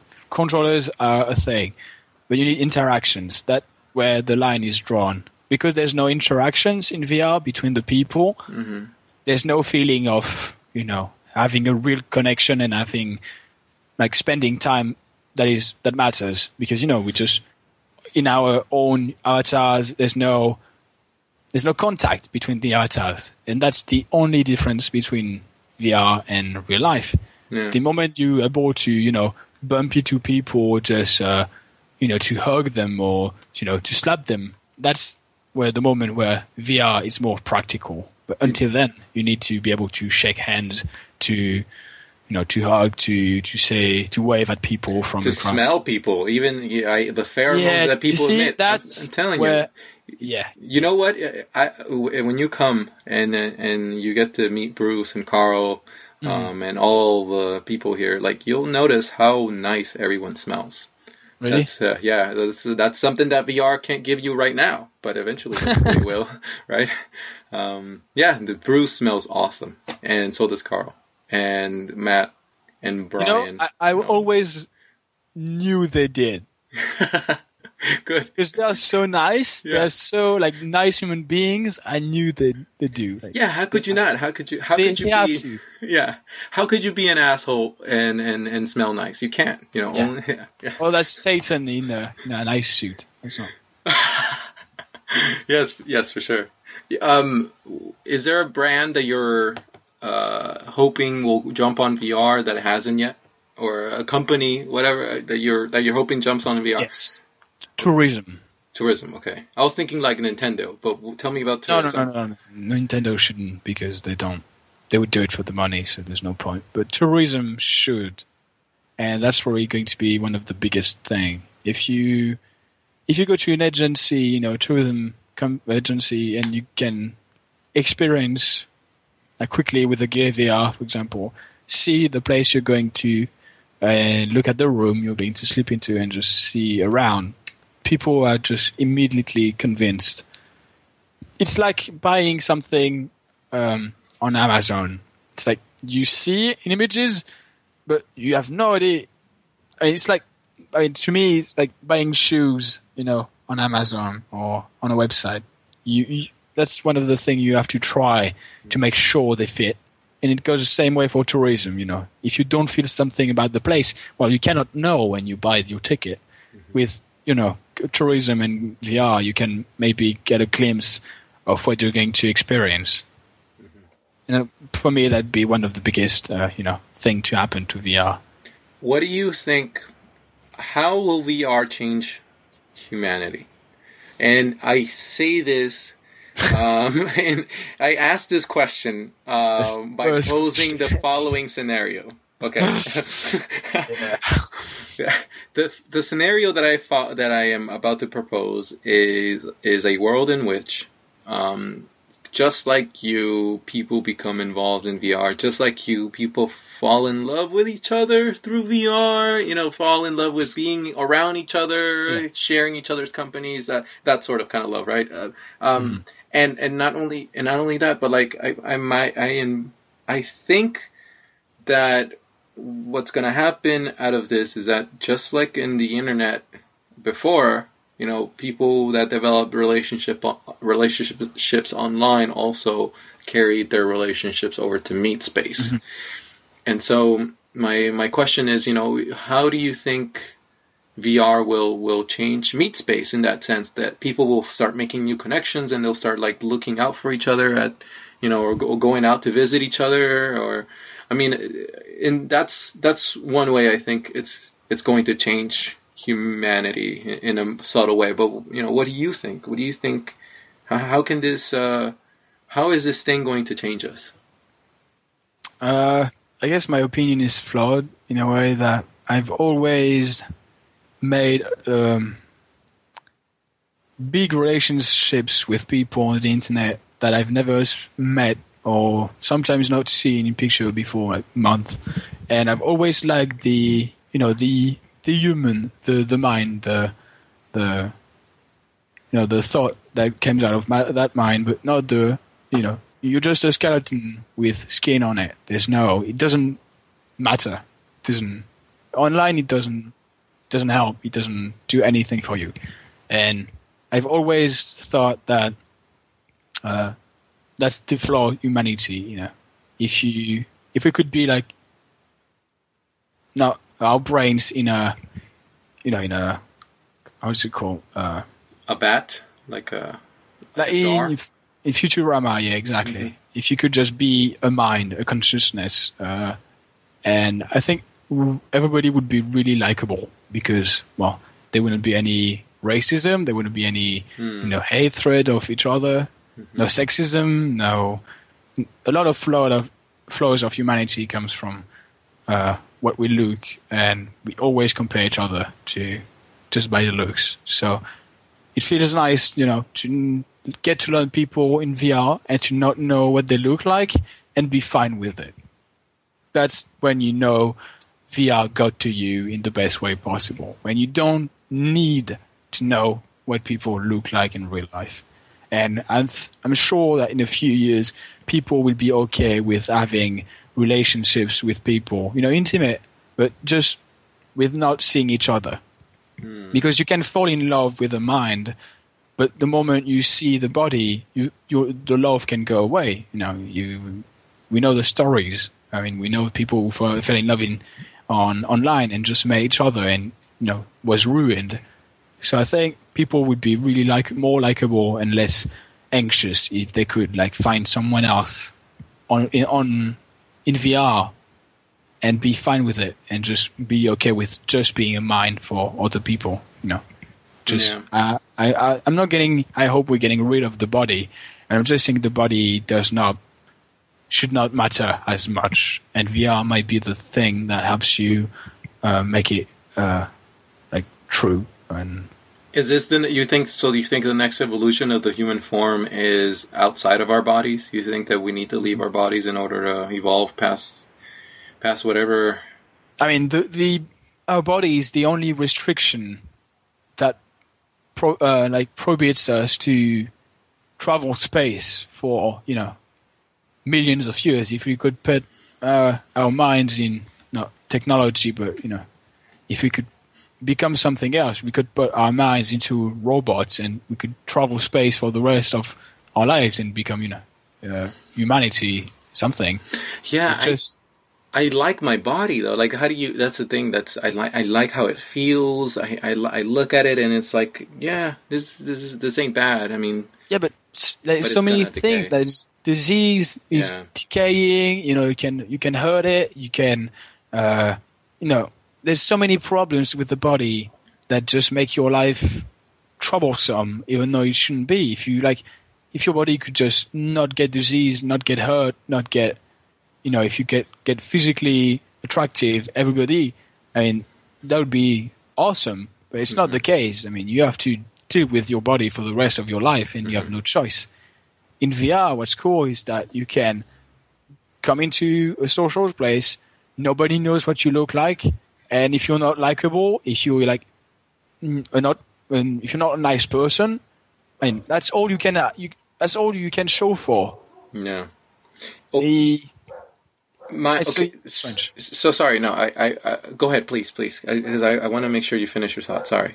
Oh, no, just that earlier I saw the AMA of Ronda Rousey, the MMA fighter, and basically she said at some point, I went on a date. If a guy bring you on a date and has lots and lots of activities for the date, basically he's a lame dude because he has to hide his lameness with activities. If he's a really nice dude, you can do nothing and feel for hours and feel good, And that's what I feel with VR. If you if you're a nice mind, if you're a nice personality, if you're a nice human, you don't need your body to convey all that things. You don't have to prove anything with your body. Yeah. You don't in VR. You don't look good. You don't look bad. You don't smell. You don't. You're not handicapped. You're not. There's nothing. You're not disabled. All your body flaws go away with VR, and that's what makes it so beautiful with social VR. You can be like everybody else. Yeah. It definitely is an equalizer in that sense, because you're right. Now we're shallow. Humans were shallow. We judge by how people look. We immediately discriminate, and I use the word discriminate in the sense that like we're constantly filtering.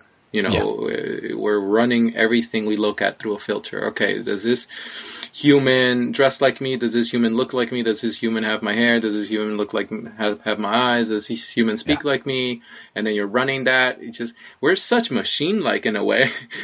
We're so machine-like in a way. We're running that through a background of like past experiences and notions, and then we form conclusions, flawed most of the time, because we don't know until we really find out what that mind looks like through conversations or whatever. But it's interesting because I personally have leveraged that flaw in humanity. I know that people are shallow because I myself am fucking shallow. I'm vain as fuck, and I've read statistics I remember reading statistics about how people who are generally more healthy looking have better chances of landing jobs, have better chances of, pretty people. You notice it. It's common sense. Pretty people get get served first at the restaurant. Like it's interesting that we're like that, and how VR will really show who's interesting and who isn't. Like because now you don't Now it's not about just looking at your awesome body. It's also about putting up with your mind and what's inside of it. Oh, yeah.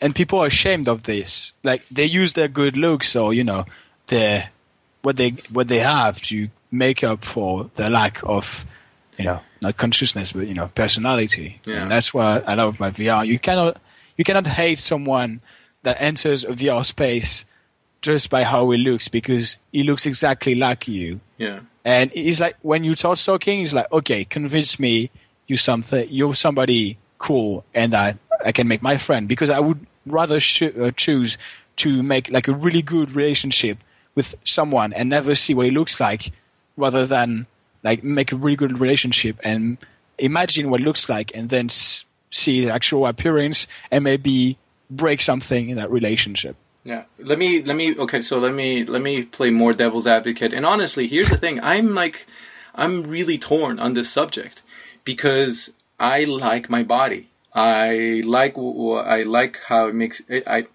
My dad told me once, he's like, when I was young, he's like, Chris, if you look good, you feel good. And that just stuck with me for the rest of my life. And so my struggle is in figuring out, like, what is this going to look like, this evolution of where we're going. Your idea of uploading our minds to something else, I'm very much attracted to it because I'm scared of death. I don't want to die, but unless that something is a motherfucking Gundam, unless I am a 30-foot robot, I am not going to upload myself to anything. I need to be a giant robot.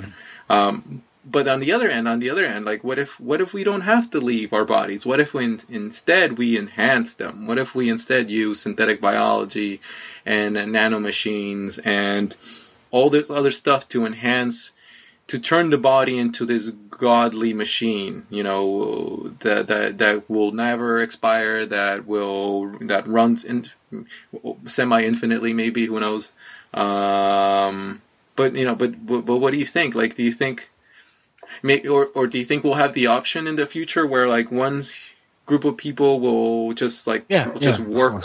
We'll just stick with the body, and that's all we're gonna focus on. We're gonna make sure that whoever is inside that body is gonna have the best vessel to carry them forever. And then there's going to be people who are going to work on the mind, the consciousness, and look for ways to cross interdimensional boundaries through it.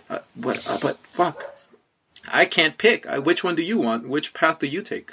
Are you going to go down the body road, or you go down the interdimensional travel road? What do you want? I don't know, because I think I'm average looking, so I'm just not good looking, and I'm not ugly, so... average depending on where you are. If you're like in some Latin American country Europe, where you're the only white boy, holy shit, dude. Holy shit. Be ready to be treated like a lollipop. But because, like, I live in France, and we're all right. But I went to Northern Europe, and the girls are just amazing. But like a 9 out of 10 girl from France is a 6 in the northern countries, so... And I feel like because of the way we look, we're just missing on really, really, really good personalities and consciousness because people don't look good and people make themselves look bad and think they're not worthless, because they just don't look good because society is telling them that they're not good looking or not good enough. And I feel like we're throwing, like it's like a good fruit that would just like, a limp. You see that every day, in supermarkets. Every time a fruit is really good, it tastes really good, but has a limp, you have to throw it away because it's not attractive to consumers. And it's exactly the same with VR. If you could make everybody look attractive, then you only have your consciousness to show for. And that's where the choice is. People who don't have the consciousness who chose to keep their body because, that's all they have to attract and to seduce. And the people who really have a really nice mind but don't really care about their body because it's not used to them, well, they would choose their consciousness, of course, and their mind because that's what is attractive to them. And people could not, get separate on this way. So what you're saying is, in the future, we're going to reproduce smarter kids because dumb, beautiful people will... we'll all find out that they're just full of shit and they're boring and why would I want to reproduce with you? Is that like what you're envisioning, or are dumb beautiful people going to have kids with more dumb beautiful people and therefore multiply? I don't know. I truly believe and honestly believe that really attractive people that have kids together, the kid is going to be like a really bad human because I think being not attractive makes you stronger and makes you have to be smarter than people that are attractive. So you have like qualities that are useful to humanity that really good looking people don't have. They just have to be the meat suit, and not attractive people have to show stuff.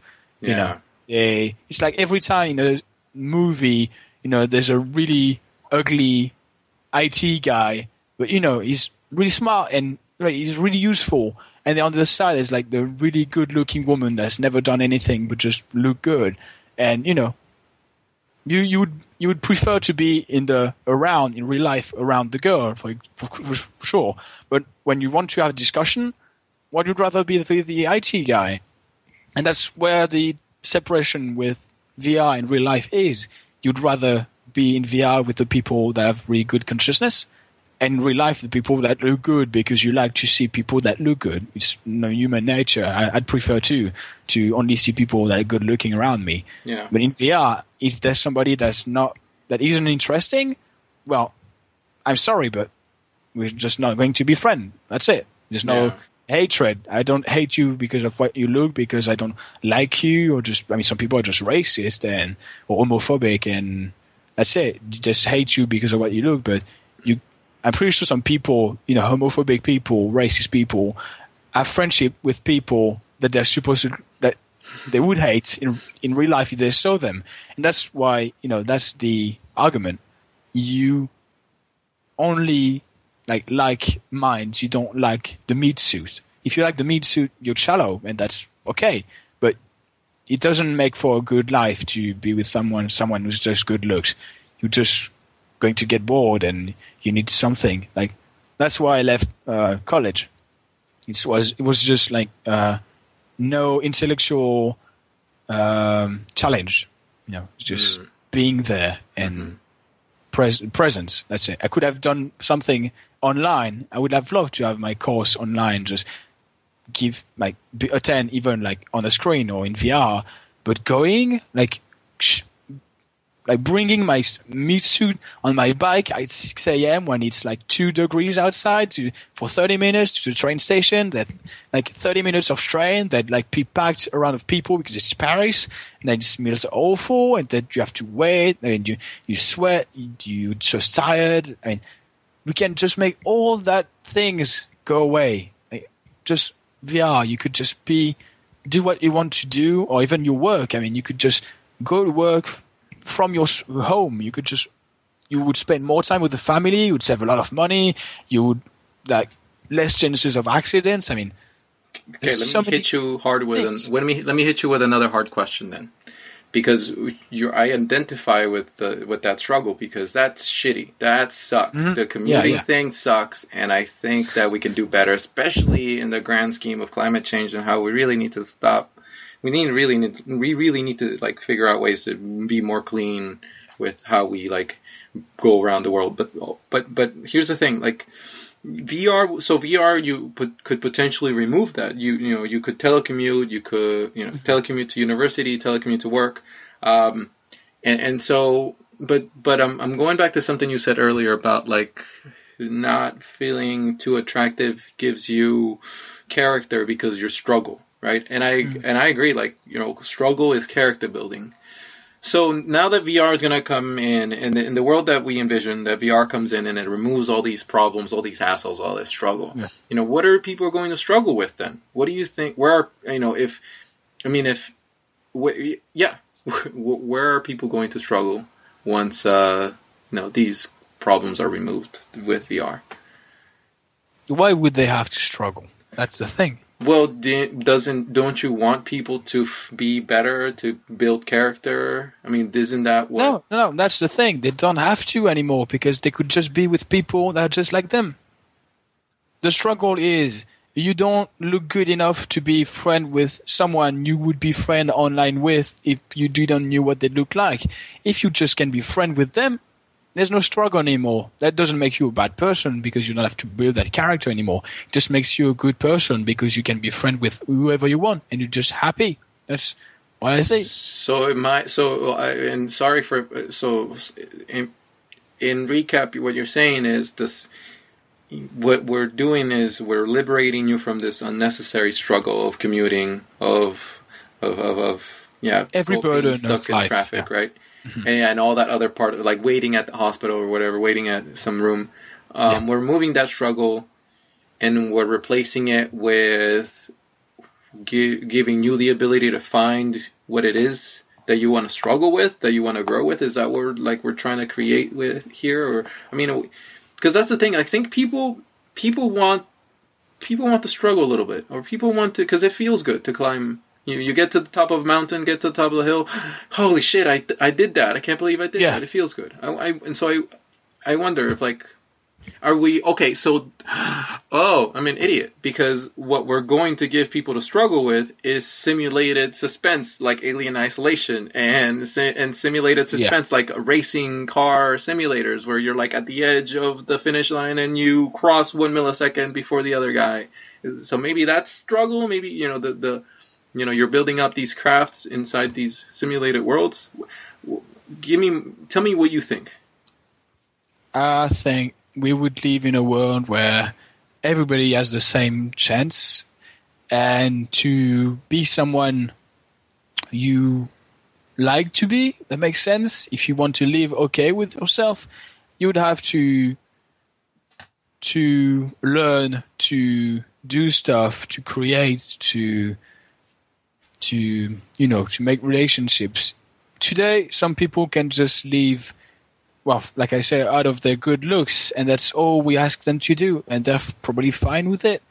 But if we lived in a world where you'd have to be smart, you have to be funny, you have to be, you have to have knowledge, you have to be, to have qualities that only the mind have, well, that would make you have to learn all the time and just, be a better person overall. If you remove the struggle, there's not going to be. It's not because there's no struggle, there's no stress, or I mean, if the kids somehow at some point, they had to pass an exam for a really cool virtual school that's really praised and all, they would still have to wait for their papers coming online and receiving them. There's still stress. There's still everyday burden of the mind. There's still fear. There's still people will still be sick in real life. Just won't see it. So you cannot just get sympathized with it. And sympathy, when it comes to pain, sometimes most of the time people don't like it. It's like when you see people in a wheelchair or blind people, sometimes they just don't need your help. But people will always feel like they are, like a kid. They need your help. No. That's what VR can enable also. Like to kill a bit of that sympathy, that's a bit too much. That we're overdoing a bit too much with the sympathy. Because, it's like people dying of hunger on the other side of the planet. So we're wasting a lot of food, and we're trying to make up for it by being like some sort of nicer people. It's like Christians that are going to the church every Sunday morning, but that don't really help the poor, or just are not nice people to others, or just just I don't know. We could, if you had to prove yourself through knowledge, accomplishments, your personality, then we just thrive for better people overall, because that's the only thing you could show to other people to get liked. How will we know whether someone is worthy or is an awesome person? Like, there's no worthiness. That's the thing. Do you like them or you don't like them? Mm-hmm. You like their mind, you don't like their mind. Mm-hmm. It's not personal, It's because you don't know what it looks like. So you cannot hate on things you don't know. If you just don't like the way they talk, you don't like their accent, you don't like what they think of what you think. Mm-hmm. If you don't like the knowledge you have on the thing you know, well, you just can not be friends, and that's fine. There's just billions of people on Earth, and you can be friends with any of them. And I know, because I'm friend. I consider them my friends, and I'm pretty sure they do too. But I'm friends with people who have big families, who have Kyle has 4 daughters. So I mean, I'm pretty far from him, in life, and yet I feel like he's my equal, because as a human, he's really, really cool, and I see him as maybe a father figure in VR, because he's always there and knows always help. But I just like people because of their minds, and I don't think I've disliked someone in VR, because I feel like the only people who come into social VR are only interesting people, if that makes sense. Yeah, no, I think you have to be a little bit weird or interesting to be involved or paying attention to this medium right now. Really, I mean, when I first joined social VR, I was really, I didn't feel good in my life. I was just stressed. I was sick all the time. I just wanted something else, and so social VR just helped me, get better in life that way, because I didn't have to care what the people thought about me. They couldn't see me stress. That's the thing. If someone who has social anxiety and fear of crowds, or fear of talking in front of other people, in VR it disappears really quickly, because you don't see their eye looking into your eyes, and that's what makes you really bad about yourself. Let me ask you really quick about so you talked about equals, right? You feel that you're amongst equals in this space. But what about, because I'm thinking about all the different schemes, all the different methods, all the different features, quote unquote, that companies are going to add to figure out ways to monetize. Because here's the thing, you don't really know how you're going to make money in with a social VR app. Yeah. And I wonder whether what do you think about, like, I've had this idea bounce around in my head a couple times from just the idea of a reputation-based economy, and I wonder if that could translate over to VR, wherein you would have your avatar and you would have a number next to it, and that number is like how much you've been upvoted by other people who think your mind is cool, and you're walking around with these points next to you.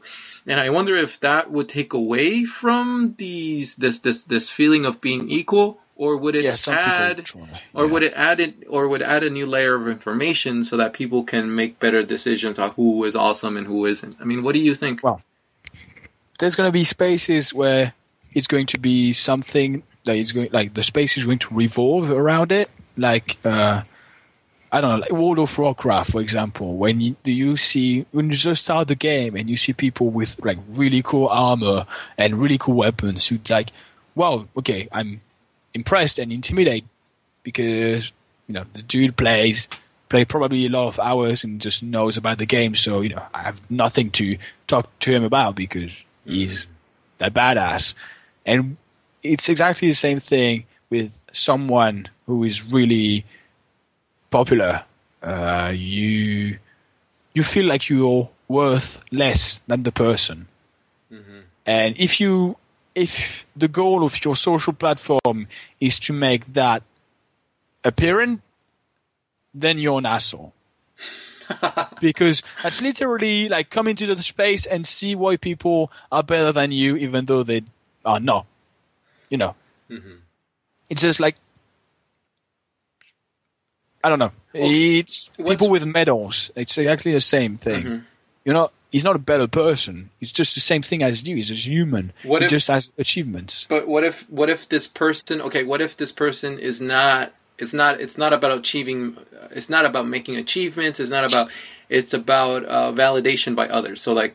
So for example, that upvote number next to your avatar will be voted by people in the virtual space. The only way for you to become popular is by engaging with others, so that other people can, like, give you, that upvote, like, hey, you're cool, here, have that upvote, because I think more people should see you. Like, is that? I mean, it wouldn't be the same as achievement. See what I'm saying? Like, and then the other thing is, there would definitely not be something you want to pay for either.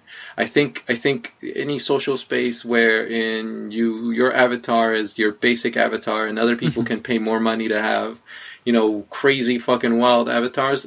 I think that's a space that is going to foster some inequality or some thoughts of that. Yeah, but you describe YouTube, with right. The number, but YouTube is really awful because the best content is not put in. Yeah. Front of everybody. There's lots of amazing channels that have really few subscribers. Some people just subscribe but likes on the videos, but what does that do? Mm-hmm. If you don't have a voice, you're nothing. And like you cannot do anything against the people who already have every single vote and every single likes. So that's a flawed system. And if we reproduce the same system in VR, that's just a mistake, and we just have to find another social platform. Because if you select a platform on which you're going to feel bad, then you just have a problem. And I think that's just the problem of our generation that made people on the internet look like aliens or just gods. Yeah, It's like a movie star. It's only achievements. It's not. Doesn't give her superpowers. He has money, but that he cannot buy, more human. Yeah. He's just a person. Yeah, and the only thing I know about you is that other people like you because you have that high number. That would be the only reason why someone would give you a vote is because they like you. The only way we should do it is to make hubs of stuff.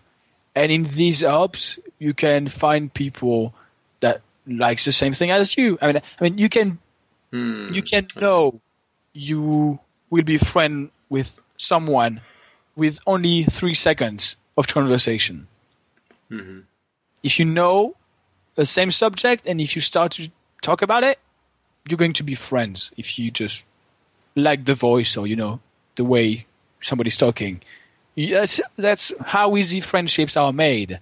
But in real life, you don't get that chance to gather in hubs to find the people. There's always the meet thing. There's always the distance. There's always the body problems. There's so many problems with humanity when you have to walk around. In VR, you can just instantly find. I mean, in VR and just the internet, you can just go on forums and find people that like exactly the same thing as you. Of course, you have votes because you need to actually prove you're like an old guy from the forum, or you have knowledge of things. I don't like to say to people that I have an history on. I've had to do it a few days ago.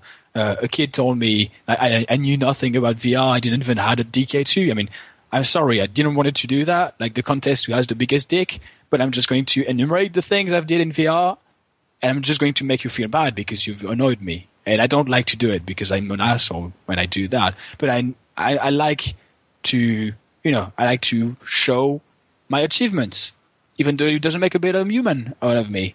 Mm-hmm. I'm just proud of what I made. That's what I told him. I'm just proud of it, and you made it like it was nothing, and it didn't exist. I'm sorry. I have to explain what I did, and that's it. If you could just prove people what you did, they could instantly think if it's worthless or if it's actually something.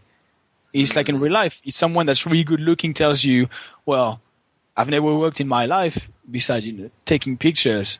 Well, what did they achieve? Mm-hmm. Besides looking good, besides genetics. If genetics is the only attribute and thing you have to show for, then I don't know. It's not going to work.